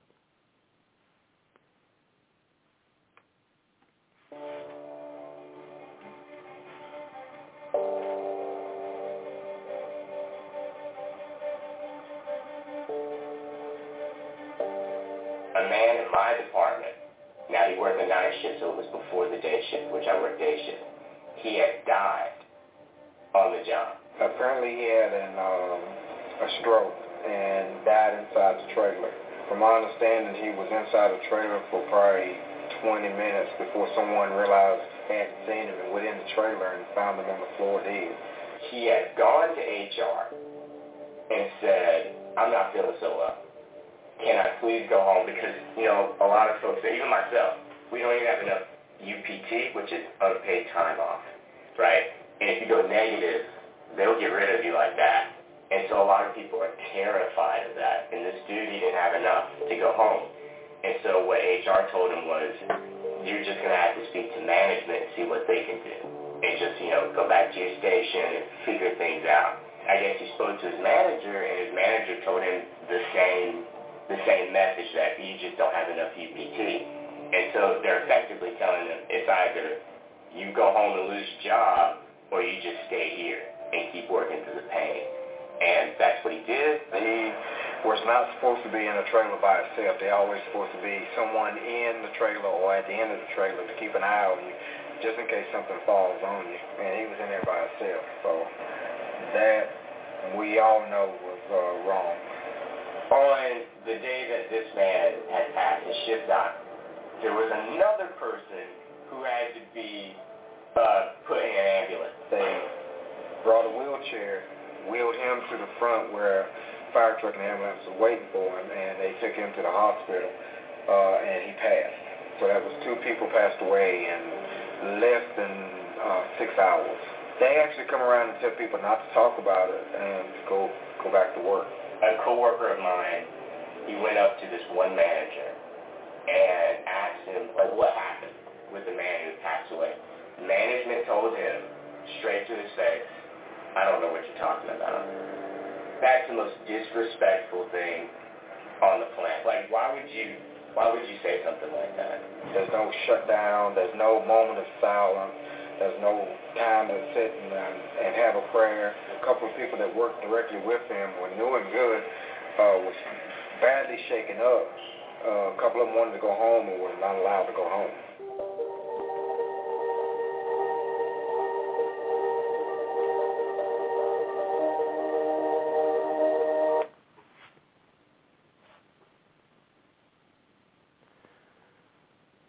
It's very possible these people would be alive if they were allowed to go home or go to the doctor because they felt sick. That's very possible. But they didn't. They died. In fact, what they say, 6 people died, but 2 of them were on the. 2 of them. This is the same day, by the way. 2 of them were on the job and they were not allowed to go, even though they felt terrible. Look, call it what it is, man. In no real sense of the term do you have freedom if you can't even say, hey, I don't feel good, I want to go home. It's wage slavery in a sense, isn't it? It's very similar to like indentured servitude is what we're looking at here. We like to think of ourselves as a totally modern industrial nation where, people are free to make whatever choices they want. Well, those people, if they really had the freedom, would have went home or would have went to the doctor, would have went to the hospital, something, and perhaps they'd be alive. It's a crime, the labor protections and labor standards in this country. It really is. Let me tell you, so paid sick leave. Here are countries that have, and this isn't even all of them, but I'll give you some of them, paid sick leave by law. So in other words, if you go to your employer and say, I don't feel good, I'm going home, they are legally not allowed to tell you, no, you can't go back to work, or no, let me talk to somebody higher up the chain than me. They can't do that. You say, look, I don't feel good, I got to go. They go, okay.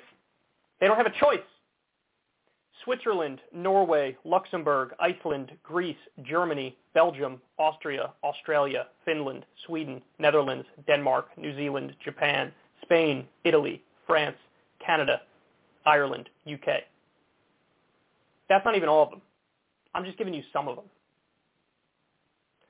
There's that amazing chart that we always used to show on the show. Paid vacation time by law.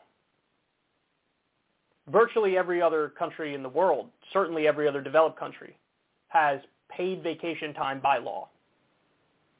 So again, you work it out with whoever your boss is, whoever the owner is, and you say, I'm taking off. I'm taking a vacation.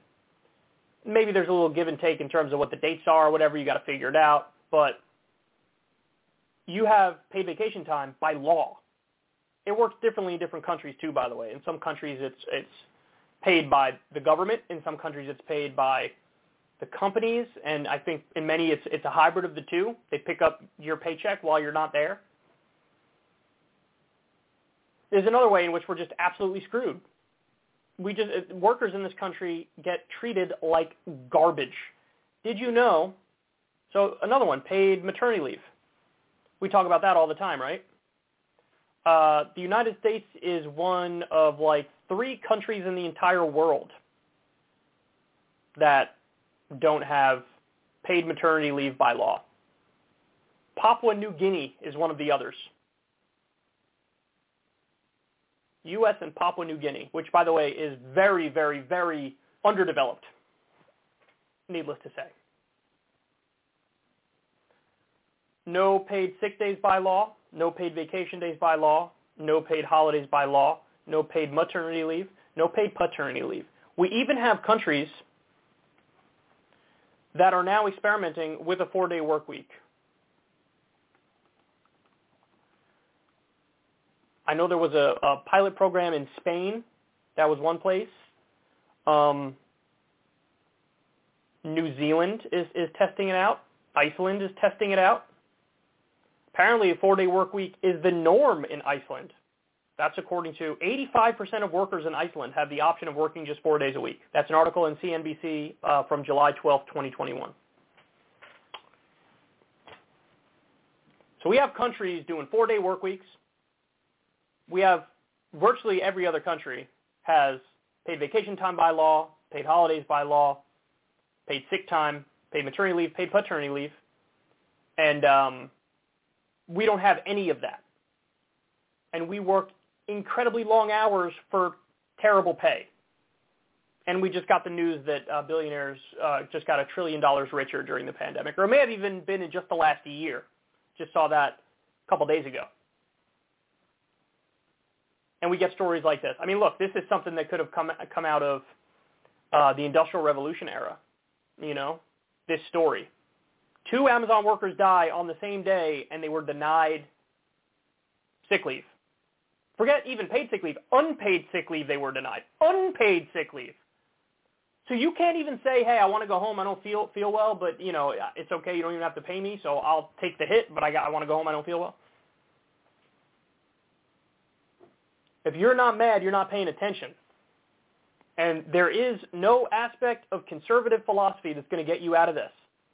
Because even if it's libertarian conservatism, Ron Paul style, well, they think, you know, the owner has the say.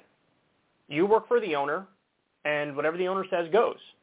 And if they want to fire you because you felt sick and you wanted to go home and they don't want you to go home, they could fire you for that. Is that the ideology that's going to save us? Is standard Republican ideology going to save us here when they always side with the managers? Now, is the Democratic Party going to save us when we had these ideas on the table and it was axed by Joe Manchin and Kirsten Sinema casually? A leftist approach is the only way out of this. At the very least, a social democratic approach is the only way out of this. You need worker solidarity. You need pressure on the government. You need unions. Unions make it much more likely that you're going to get some paid time off and some paid sick leave because they negotiate the contracts with management. It's called collective bargaining. You and everybody you work with gets together and says, look, you need all of us, and we're all one. We stand here in solidarity with each other. So here are our demands. And there's a give and take and there's a negotiation, but you know what? You're going to have better terms than you have right now. And this was in the Bessemer, Alabama warehouse where Amazon cheated to defeat a union. And now they just ordered, National Labor Relations Board just ordered a new election there because Amazon cheated. There are almost no words for how preposterous and evil this situation is. Final point, don't get it twisted. We love to talk about the virtues of political democracy in this country. But clearly in the workplace, it ain't no democracy. It's a tyranny. It's a dictatorship. And so we need to do everything in our power to drag this country to sanity in the workplace. More collective bargaining, more democracy in the workplace, more rules that are beneficial for the working class, that make it so you're not wasting your life at a company that doesn't care about you, that would sooner see you die than let you go home and take a little break.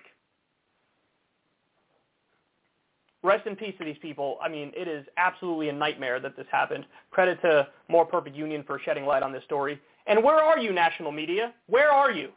Where are you? Is this not a story that's worth covering? Amazon didn't let people go home when they felt sick, and then 2 of them died on the same day. Is that not interesting enough for you? Is that not sensationalist enough for you? Or is mainstream media largely working on behalf of their big corporate advertisers, and so they side with management? That's the reality. Okay.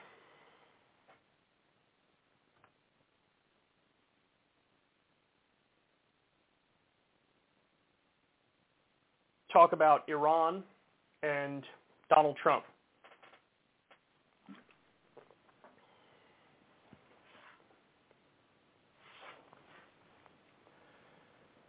So Donald Trump and Mike Pompeo were responsible, when they were in office, for murdering General Soleimani. General Soleimani it was one of the top anti-ISIS commanders on the ground in the Middle East. He was the head of a Shia front which would take on ISIS. Well, the U.S. was not a fan of Soleimani, and word was that, he's representing Iran, and Iran is, of course, one of our top enemies, and we had intelligence of where he was, so Trump ordered the strike, and he was killed. Well, now Iran, the new president of Iran, Raisi, just gave a speech where he didn't mince words, and he said, listen, it's a war crime, and you should be tried for it. So let's take a look. This is from The Hill. Iranian President Ibrahim Raisi is calling for former President Trump and former Secretary of State Mike Pompeo to face trial for the assassination of General Qasem Soleimani, who was killed in a January 2020 drone strike ordered by Trump.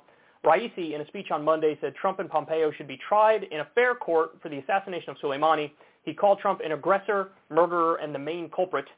If Trump and Pompeo are not tried in a fair court for the criminal act of assassinating General Soleimani, Muslims will take our martyrs' revenge, Raisi said. The aggressor, murderer, and main culprit, the then President of the United States, must be tried and judged by the Islamic law of retribution, and God's ruling must be carried out against him, Raisi added. Soleimani was killed near Baghdad's airport on January 3rd, 2020 in a drone strike that Trump ordered. Quote, we took action last night to stop a war. We did not take action to start a war, Trump said in a statement the next day. I remember reading that quote and just losing it. We murdered your top commander to prevent a war, not start it. Flip the script. Imagine Iran kills a top American general, and then we're ready to respond, and they go, whoa, whoa, whoa, what are you guys doing? Murder your general to start a war? We were trying to stop a war because we thought he was going to come for us or something. What would our reaction be? That we left that out of the room. Are you? Of course we're going to attack you. You just declared war on us. You just killed our top commander. What are you, insane? Are you insane? Do you have any brain cells in there? But we do to them, and Trump said that with a straight face. Look, I'm not trying to start a war. I just murdered your commander because I wanted to prevent a war or something. So when we do violent actions, it doesn't count. We define it as defensive and preventative by definition, even though there's zero evidence Soleimani was going to attack the U.S. in any way, shape, or form. And then they go, oh, well, he was involved in the Iraq war, and he went after our people then. Well, now he's on the ground fighting ISIS. And you took out him, which means what? You were de facto allying with ISIS, which is not too out of character for the United States, to be honest, to side with jihadists. We've seen this during the Cold War under Ronald Reagan, where we funded the Mujahideen, which later became, split up into the Taliban and Al-Qaeda. We've seen this under Obama with the arming of Syrian rebels, Al-Nusra Front, which was a jihadist faction. So this is not out of character that we ended up acting as an ally to the worst of the worst in the Middle East, to the Sunni fundamentalists, the Salafists, the jihadists. So to their commentary here, to what Raisi said, listen, this is what America asked for, because Obama made the deal, Obama and Kerry made the deal with Hassan Rouhani, who's a moderate in Iran. And then we violated the deal 1,000 ways, and we pulled out of the deal. So what happened in Iran was people looked at the moderates and they said, you suckers, how naive are you? You cut a deal with the great Satan and they went back on it immediately. Why did you even cut a deal with the great Satan? Everybody knows, we've been warning you, of course they're going to stab you in the back and twist the knife, you losers. And so that led to the rise of the right in Iran, the hardliners. And Raisi won. Raisi's a hardliner. So now this is the kind of talk that you get from hardliners. Under Rouhani, we made a peace deal. Under Raisi, fuck you and the horse you rode in on, and you should be tried for war crimes, and you should be tried in an Islamic court too, and if you're not, well, we're going to take our martyrs' revenge on you. This is what you asked for. You wanted to be a hardline. You wanted to be an asshole. You wanted to rip up the deal, which was working phenomenally well, not according to Kyle Kulinski, according to the IAEA, the International Atomic Energy Agency, who was tasked with checking whether or not the terms of the deal were being upheld. Well, here you go. And listen, the Islamic stuff aside, where, oh, you should be tried in an Islamic court, that stuff aside, is there an actual argument that Pompeo and Trump committed war crimes? and they should be tried in an international court of law? You bet your ass there is. We even we told you, the International Criminal Court told the U.S., because part of our crackdown on Iran, we were even sanctioning medicine from going into that country. The International Criminal Court said, you cannot do this. This goes to women. This goes to children. This goes to civilians. They need medicine. It's illegal for you to block medicine from going into their country. The response from America was to pull out of the International Criminal Court and chastise it and say, thank you, we're going to go ahead and keep sanctioning the medicine. On that alone, that's a war crime. You should stand trial for that. Assassinating a commander, there was no declaration of declaration of war through Congress. There was no declaration of war. Congress has to declare war. There was no declaration of war. They didn't even pass anything saying that Soleimani's a okay target, where instead of saying, oh, we're going to war against the country, they could have said, hey, here's a specific target you can go after. They didn't even do that. There was no declaration of war in any way, shape, or form, and you did an offensive, illegal, unconstitutional assassination on a foreign commander and almost sparked World War III. I remember that was the part of the Trump presidency. I was like, oh no, what have you done? What have you done? Because then what happened? Well, immediately there were retaliatory strikes within the next few days. And so you sparked a backlash. You sparked more fighting. And for what? This guy wasn't planning attacks against Americans. He had his hands full with ISIS. I'm sure at the time Israel and Netanyahu were involved. They're always pushing for more tensions and more war with Iran. I'm sure Trump's surrounded by his neocon hawks. Probably Bolton was still there at the time. I don't remember. But I think Bolton was still a top advisor at the time. And all the neocons want, more war, more war, more war, be more hawkish, raise tensions more, kill, murder, assassinate. And somehow when we do it, it doesn't count as offensive, even when it's by definition offensive. It's only defensive or whatever. And it's dangerous, man, playing with fire. And if any other country acted in the way we acted on that day, we would say they're a rogue country and they're ripe for regime change. That's what we would say. Can't assassinate random generals and commanders around the world and act like it's fair and fine. So in a very narrow way, this guy, he's making sense. He's not making sense, use an Islamic court, and he's not making sense, we'll get the martyrs' revenge or whatever. But the idea that Trump and Pompeo should be tried for war crimes, as Noam Chomsky said, every post-World War II U.S. president, if the Nuremberg laws were upheld, they'd be hanged. Now, I'm against the death penalty, so they shouldn't be hanged. But should they be tried and have other forms of justice and their sentence be upheld? Yeah, they absolutely should. Whether it's Obama, whether it's Trump, whether it's Biden, these guys are all war criminals, and there's no doubt about it. And this was one of the most egregious acts I'd ever seen.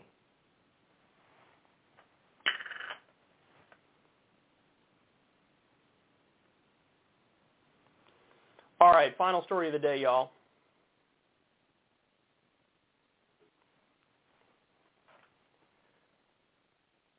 So Big Pharma is out there running ads where they're going to shamelessly lie. I'll break it all down for you afterwards. But also, really what this ad is effectively a defense of price gouging. Today, vaccines and antivirals are helping fight the pandemic because scientists and researchers in America's biopharmaceutical industry acted fast after investing billions over years to achieve breakthroughs. But now, Congress is threatening legislation that will devastate private industry's ability to fund treatments just like these. What's at stake isn't corporate profits, it's public preparedness. Tell Congress to oppose legislation that would harm our ability to fight pandemics. Paid for by Coalition to Protect Access. Coalition to Protect Access. Look at the Orwellian language they use. They try to dress everything up. The Coalition to Protect Access. Tell Congress not to do anything that would get in the way of us fighting another pandemic.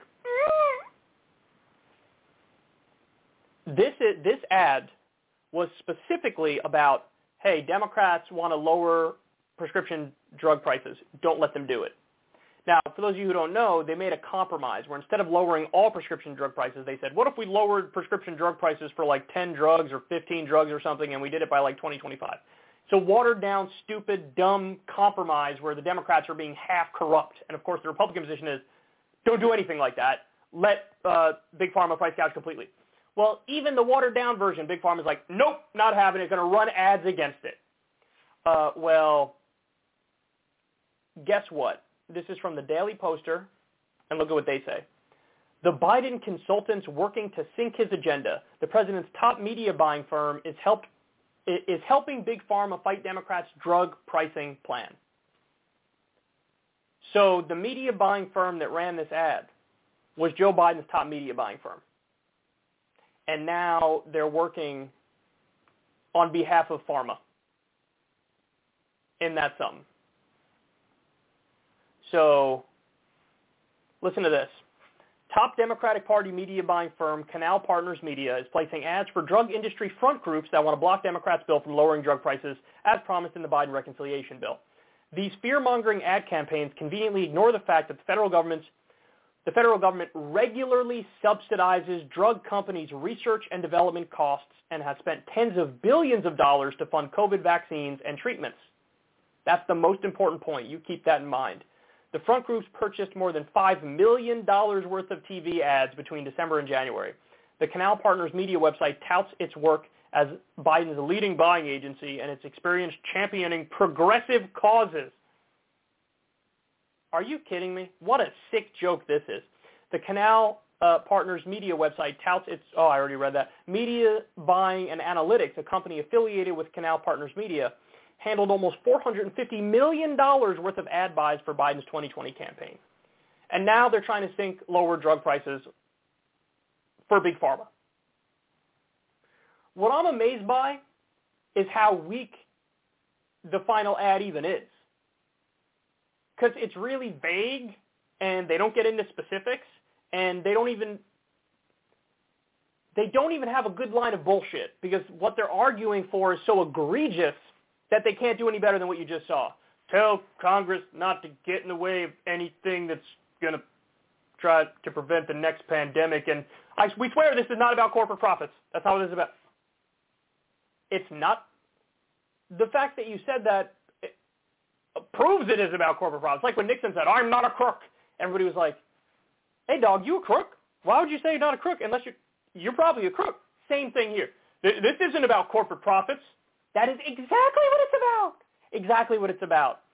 And like they pointed out in this, the United States government spent billions of dollars to fund COVID vaccines and COVID treatments.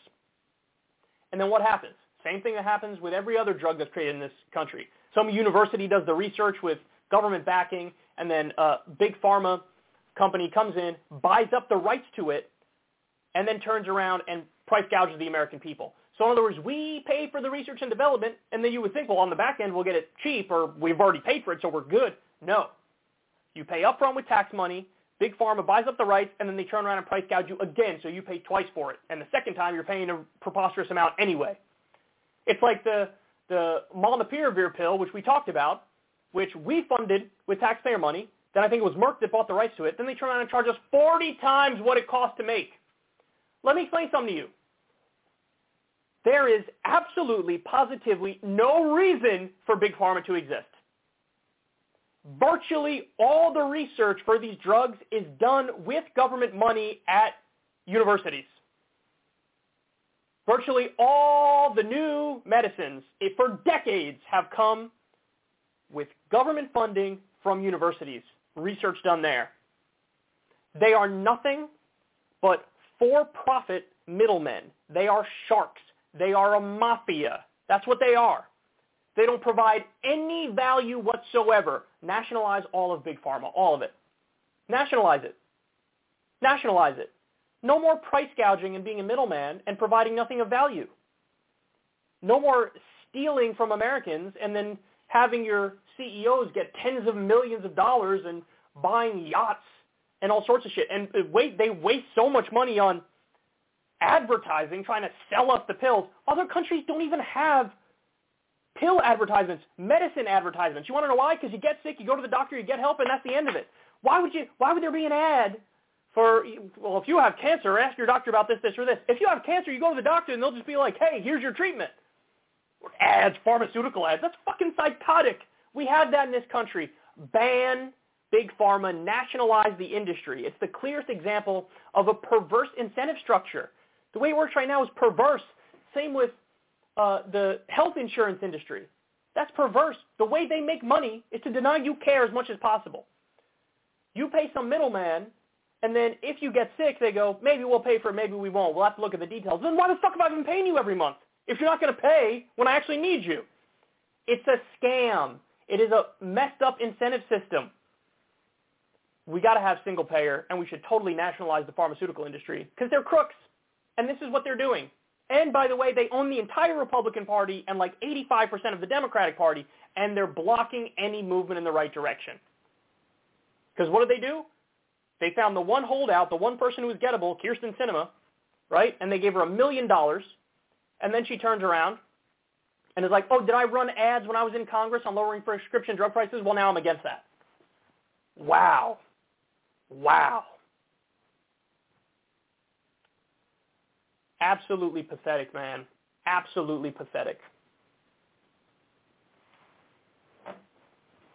So Biden's own consultants are sinking his agenda. For some reason, I'm not at all surprised by that. All right, guys. We are done. We are out of time. I love y'all. I'll talk to everybody soon. Have a great rest of your day. Peace.